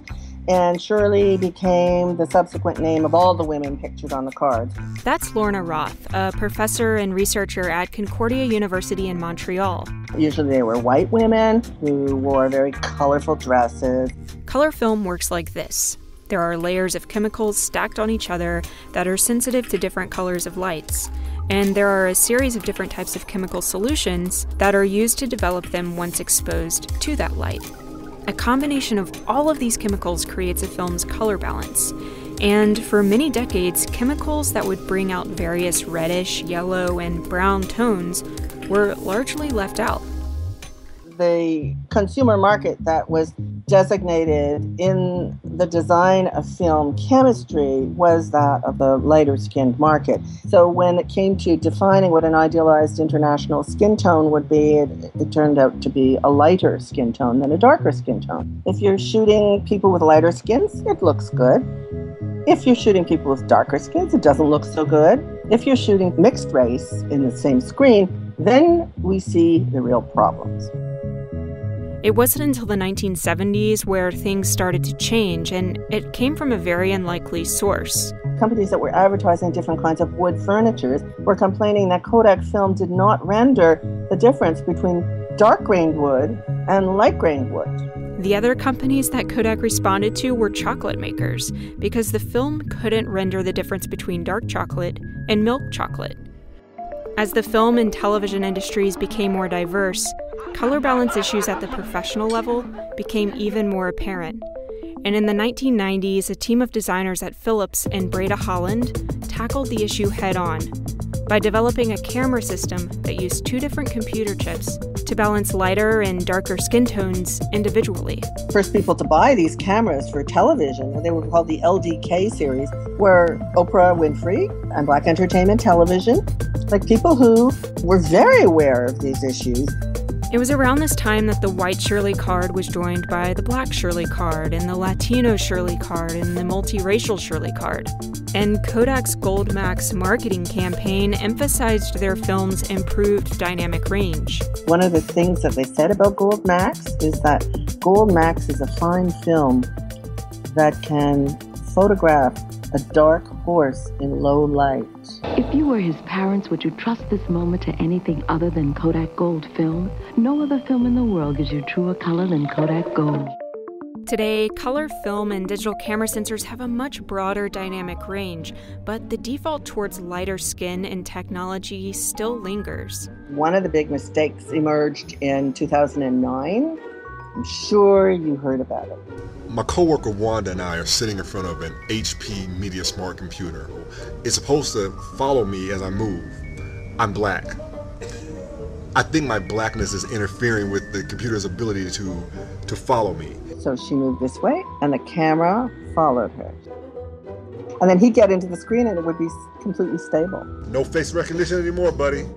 My two separate but equal light meters allow me to capture the pastiest whites and the darkiest darks. You deserve to have those memories captured by a true professional. Not ruined by some hack who can't accommodate different skin tones. The fact is, there is still a cultural bias towards lighter skin, certainly in how we use technology, and sometimes within the technology itself. Technology should be the ultimate equalizer. It should serve everyone's needs without an inherent bias. If a child is born into a society where all of the range of skin tones is the obvious norm, then they can no longer assume that whiteness is default.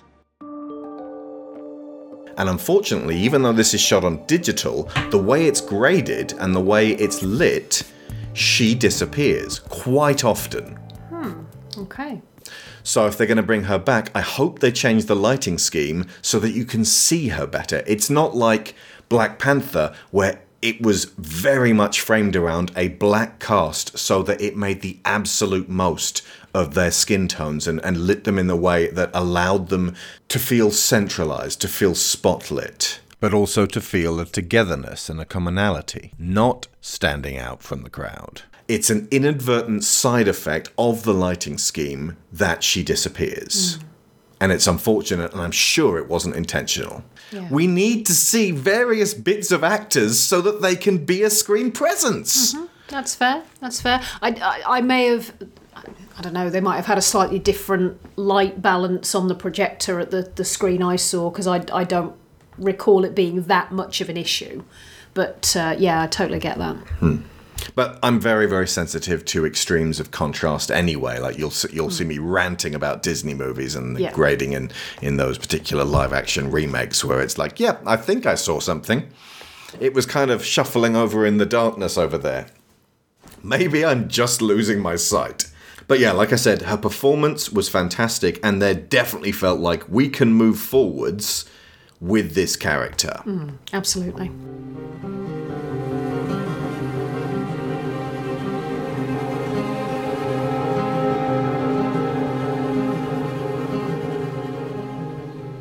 I've been predicting since John Wick came out that would be the thing that influenced the next Bond film, because cultural touchstone for action scenes in the early 2000s, and then suddenly everything was like, not so much all kung fu, but there was a lot more dynamism in the fight scenes, specifically surrounding white people.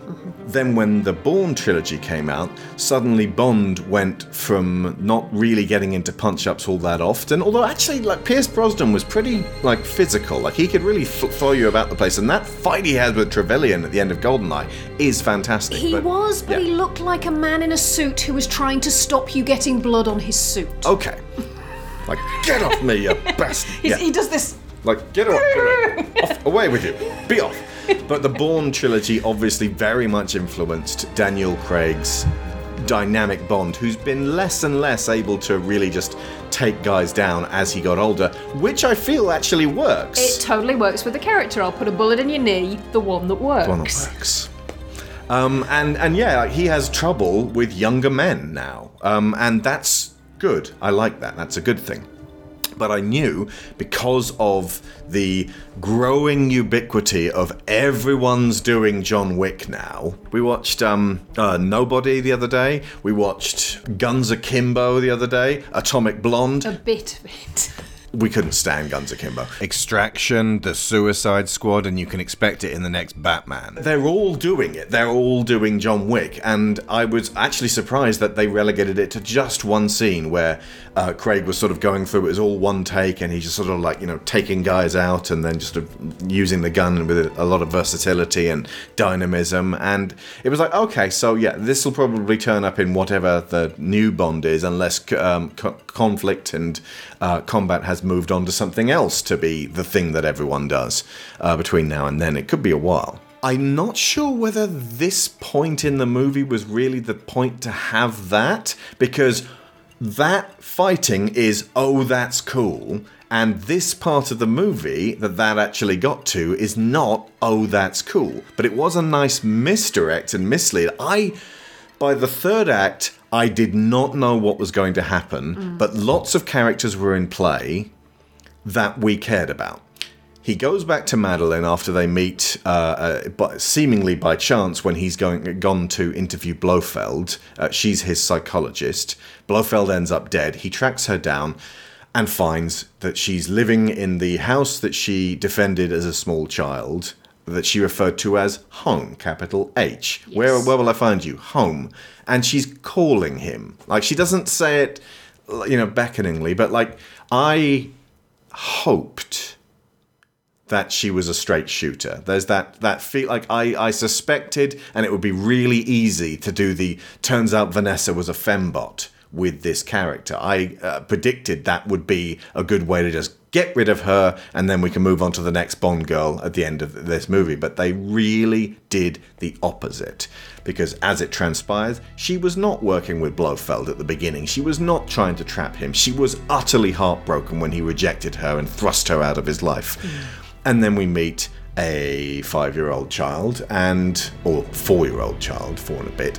And I was like, okay, my supposition about the hand on the belly was correct.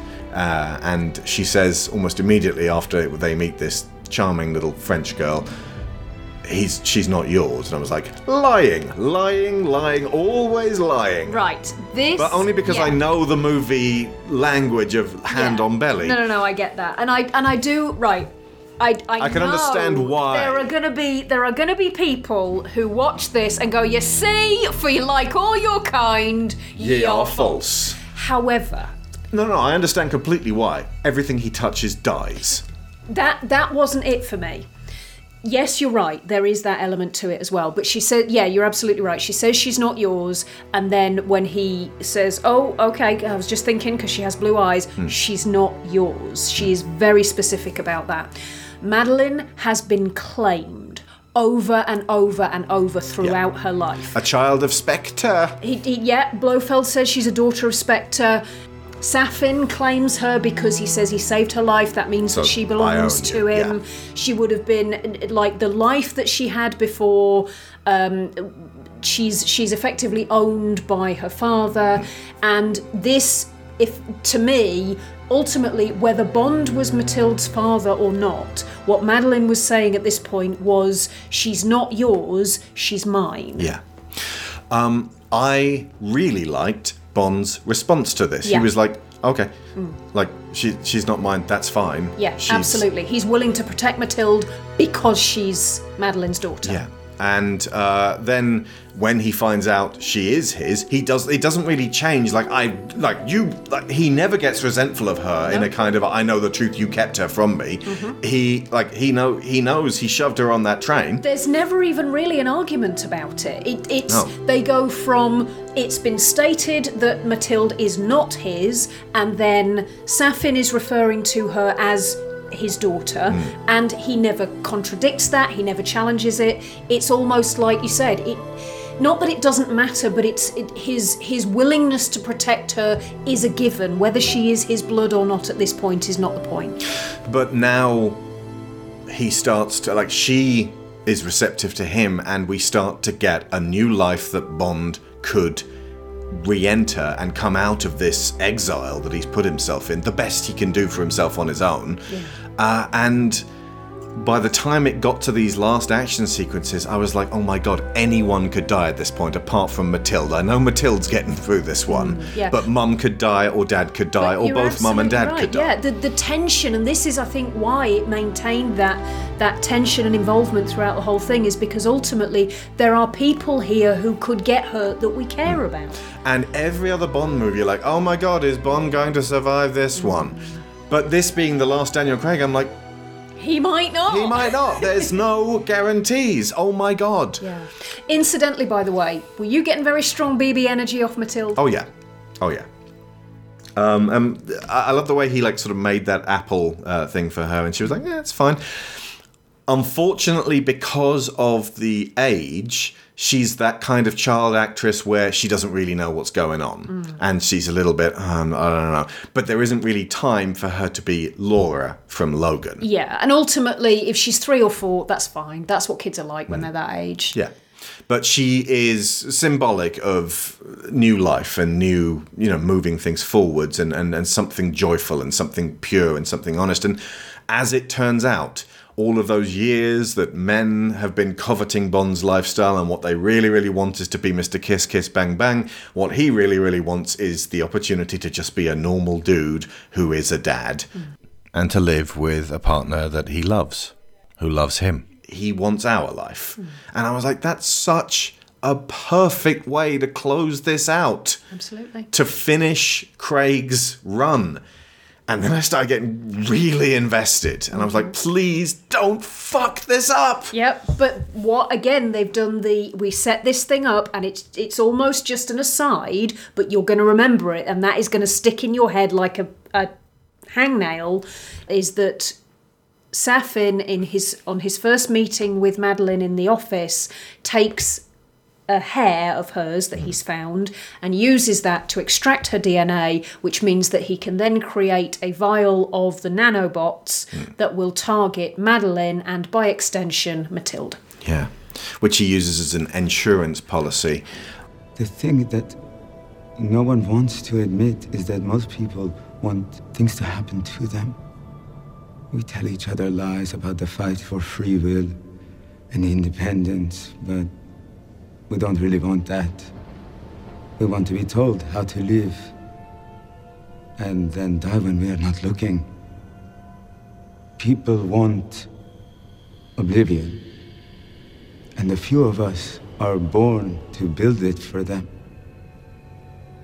So here I am, their invisible god, sneaking under their skin. You know that history isn't kind to those who play God. And you don't? We both eradicate people to make the world a better place. I just want to be a little tidier. All of the coordination of this third act, it's quite complicated. There's the sort of infiltration of a poison island. It's a very Dr. No setup. There's a very kind of 60s vibe about the whole thing. But it doesn't have that campness. It's like this it's frightening. It is. How quiet and symmetrical the whole thing is. Part of what's frightening about it is that we get to engage with it so little. They don't revel in, look at this clinic that we've set up, this lab that we have constructed. It's just there, and you have this implication of it doing these terrible things, and because it builds on the fact that Blofeld and Spectre used to use traditional poison, and now the nanobots are kind of the evolution of that poison. That's the direction that Safin has gone.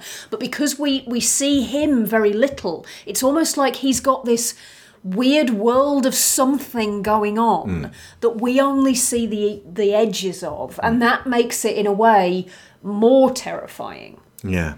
And again, Rami Malek's performance is aloof and quiet and reserved, and he's a Bond villain, but he seems to want to really play him with some dignity, kind of the way Mads Mikkelsen did. Yeah. He didn't want to sneer. Yeah.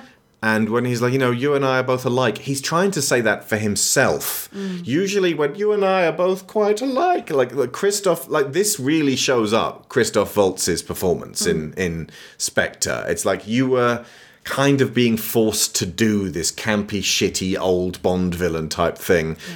I feel like the Blofeld character not being filled with malice would have been more interesting, and we didn't really get enough of Safin to work out dimensionality to him that would maybe explain why he wants to poison the whole world. But I don't think... But again, we it's don't not need important. that, in the sense that whatever, if you try to rationalise it too much, it falls apart like a flan in a cupboard. You can't...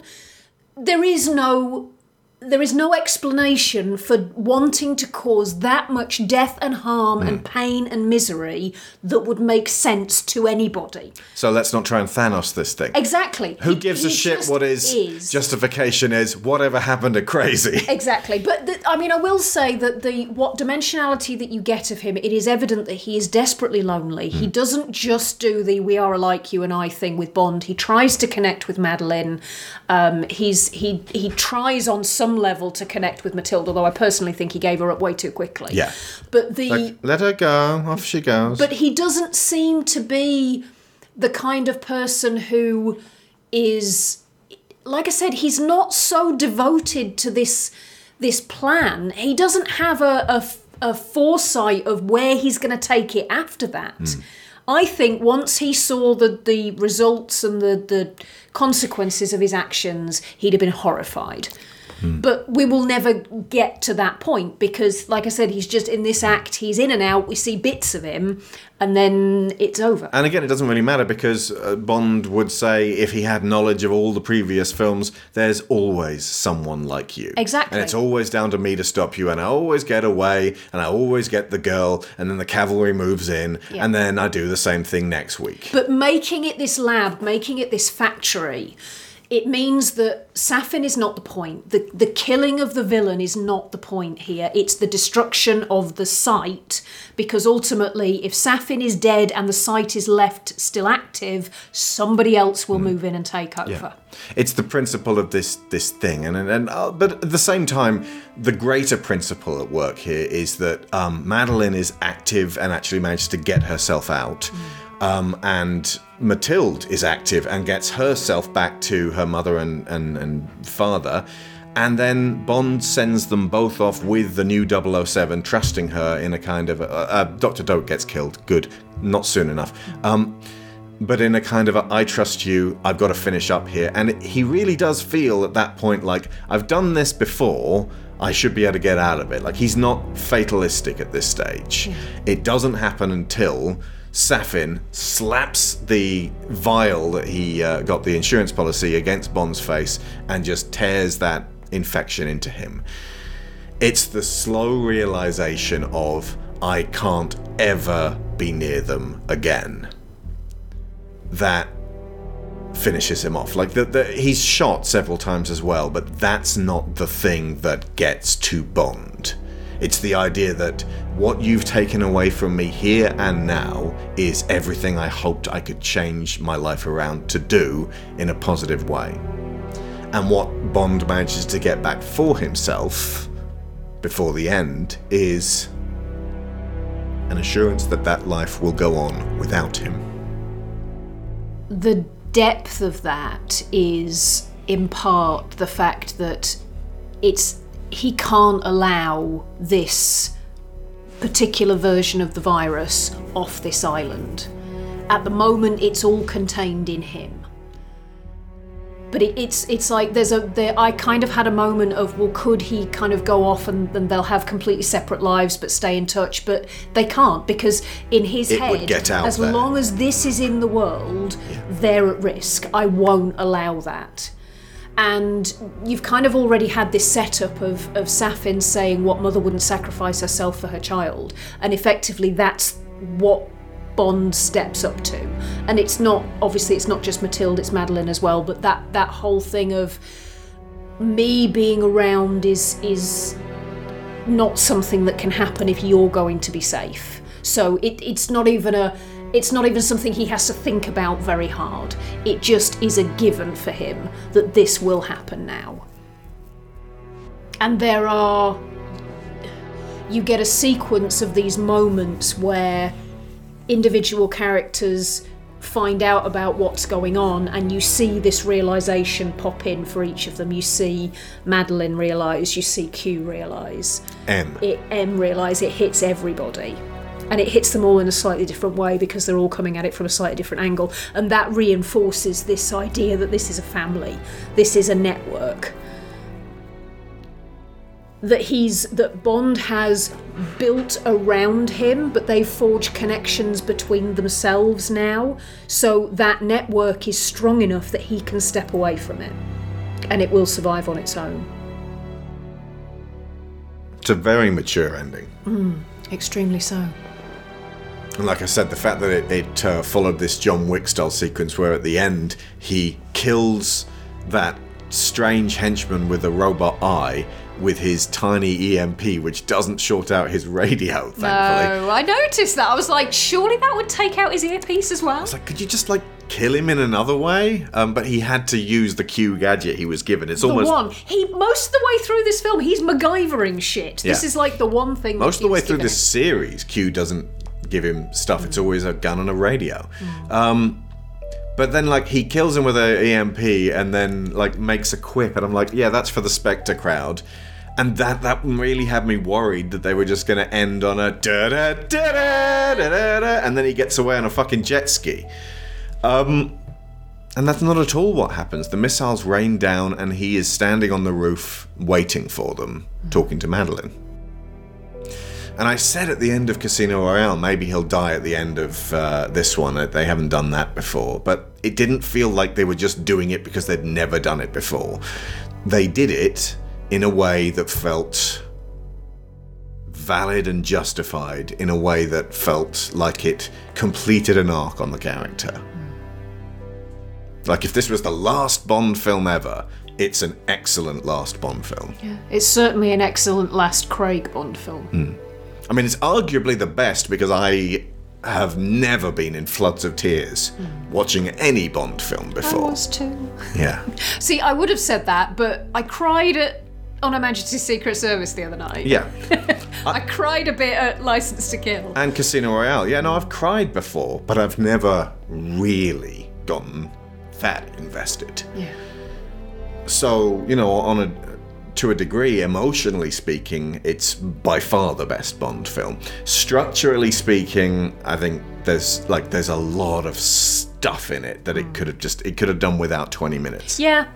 Like I said, it did feel tense end to end, but I do think that they could easily have trimmed some chunks of it. It did feel very long, and in terms of structure and in terms of narrative and character interaction, it doesn't match Casino Royale. It comes close. Structurally, Casino Royale has a fantastic pacing. It's long, but you don't feel it. Yeah. It's a macrocosm of the Craig Bonds. It starts great, it finishes great, and there's some messy stuff in the middle with ups and downs. Indeed. I think near the end sequence, he said something like the missiles were on their way, and he said, plenty of time. And I was like, surely he should have said, I have all the time in the world at that point, in a kind of moment. And then I was like, oh shit, no, they're saving that. That's what made me hope that they were going to give this a dramatic weight. And when he eventually says it, it's not we, it's you. Yeah. To Madeleine.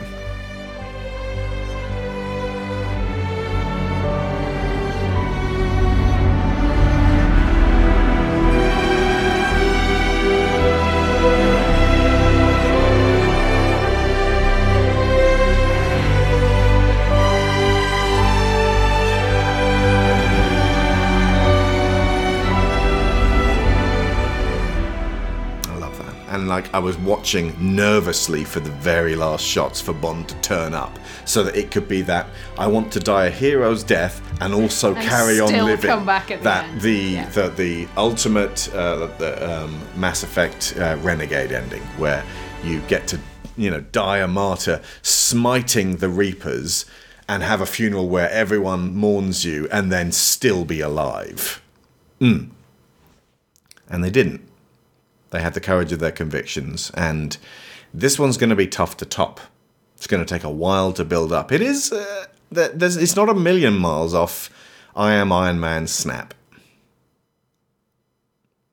In terms of how they built the character over, in this case, more years. Yeah. Even though it's fewer films.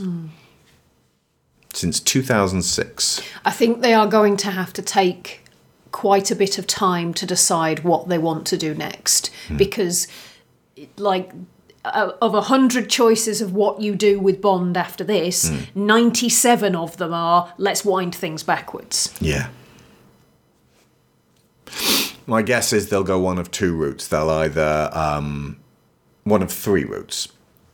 One of them, choice number one, hey, here's the new Bond. It's a white British guy. We're going to bring it back to the sort of the slightly campy Roger Moore era, or maybe like the Pierce Brosnan and Dalton era. Like, some of it will be serious, some of it won't be, but it's Bond, the one you know and love, since we currently, whoever the fuck owns it by that point, probably Disney, will be like, we want to cater to the crowd that want the same thing over and over again. The second is, let's explore the wide world of Bond, and that's so like they did with the Bourne Legacy. Jeremy Renner was in a Bourne film, and it's like it'll follow the new 007. I'm thinking and the various, 00 family. Yeah, the 00 family, and they'll try that, and it'll be mildly successful, but not like this. I personally like the idea of that because that allows them to shift away from this idea that intelligence and espionage is about these individual people who go around with guns and complexes and do it all on their own, and more to the idea that actually no, it's teams. That's how this thing works. That as an idea eliminates the principle of the next James Bond will be a woman, because it'll be, no, it's this 007 who's already passed the test with the audiences. Like, they've already kind of gotten in there, which means that the third and final and only other possibility is go back in time. I've heard the 50s, and I'm like, whoa, the 50s?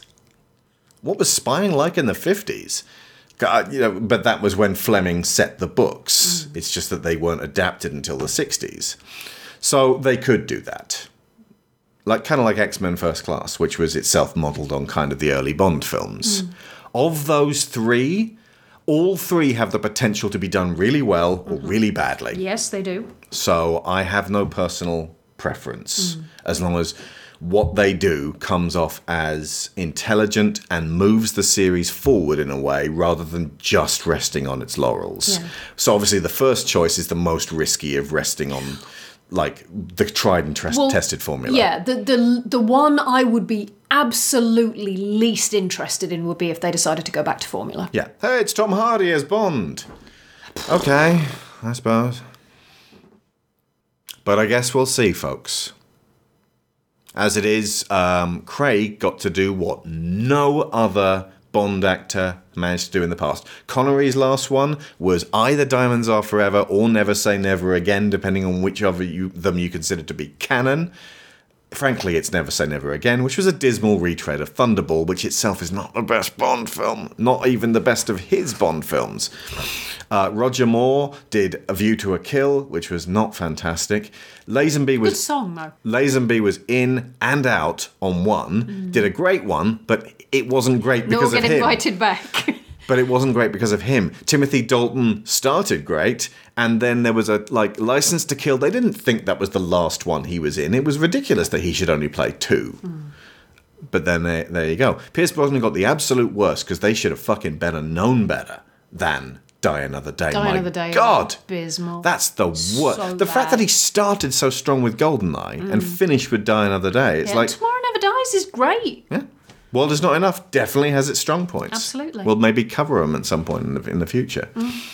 But yeah, Daniel Craig got to do a whole bunch of really great Bond over those 5 films. How about that? Rather than saying, that one's good, that one's not. I also admire them for not hinting at the end in the trailer. Absolutely. Well done for not using that as a selling point. selling point, Is Bond going to make it through this one? Yeah. That going in blind and this was a rare experience for me that the trailers didn't give away everything and they had so long to try and reinvigorate interest by going, well, we can give you this bit about the film. So yeah, like I said, well done to them for that. That required restraint and it was risky. But the rewards they're reaping here are dignity and a sense of meaningful weight.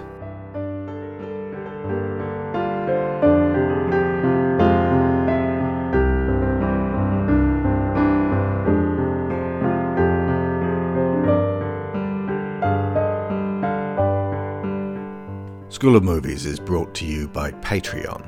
Our top tier $15 sponsors get credit every episode, so thank you to Aaron Lecluse, Abel Savard, Alex Outridge, Angus Lee, Benjamin Hoffer, Brian Novak, Cassandra Newman, Chris Finnick, Christopher Wolfe, Kieran Dashler, Connor Kennedy, Dan Mayer, Daniel Salguero, Dan Hepner, Dave Hickman, David Sheely, Duran Barnett, Finbar Nicole, Frankie Punzi, Greg Downing, Jameis Enright, Jesse Ferguson, Joe Crow, Joel Robinson, Johan Clayson, Joe G, Josh Waster, Kevin Vahey, Lorraine Chisholm, Mark Luksh, Marty Huey, Matthew A. Siebert, Matthew Webb, Michael Haskell, Robbie Crow, Sarah Montgomery, Tim Rosensky, Timothy Green, Toby Jungius, Tom Painter, Trey Contreras, and Valencia Burns.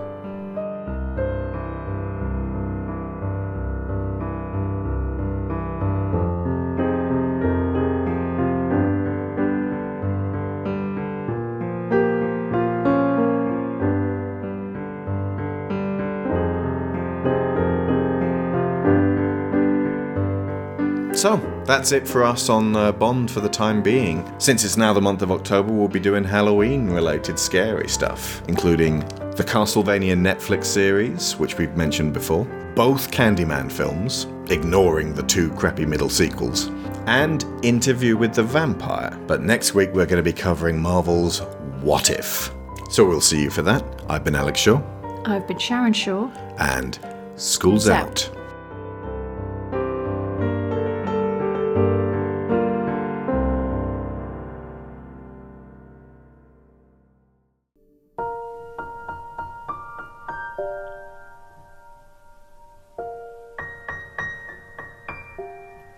We have all the time in the world.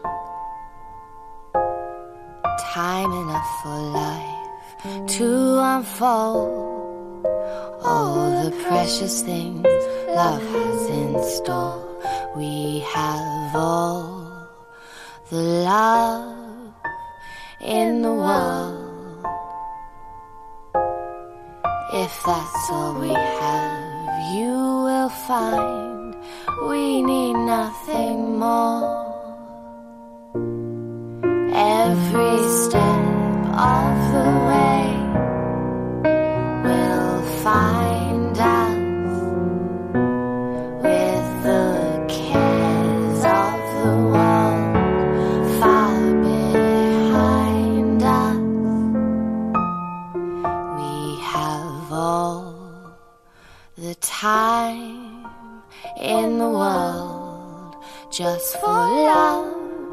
Nothing more, nothing less, only love.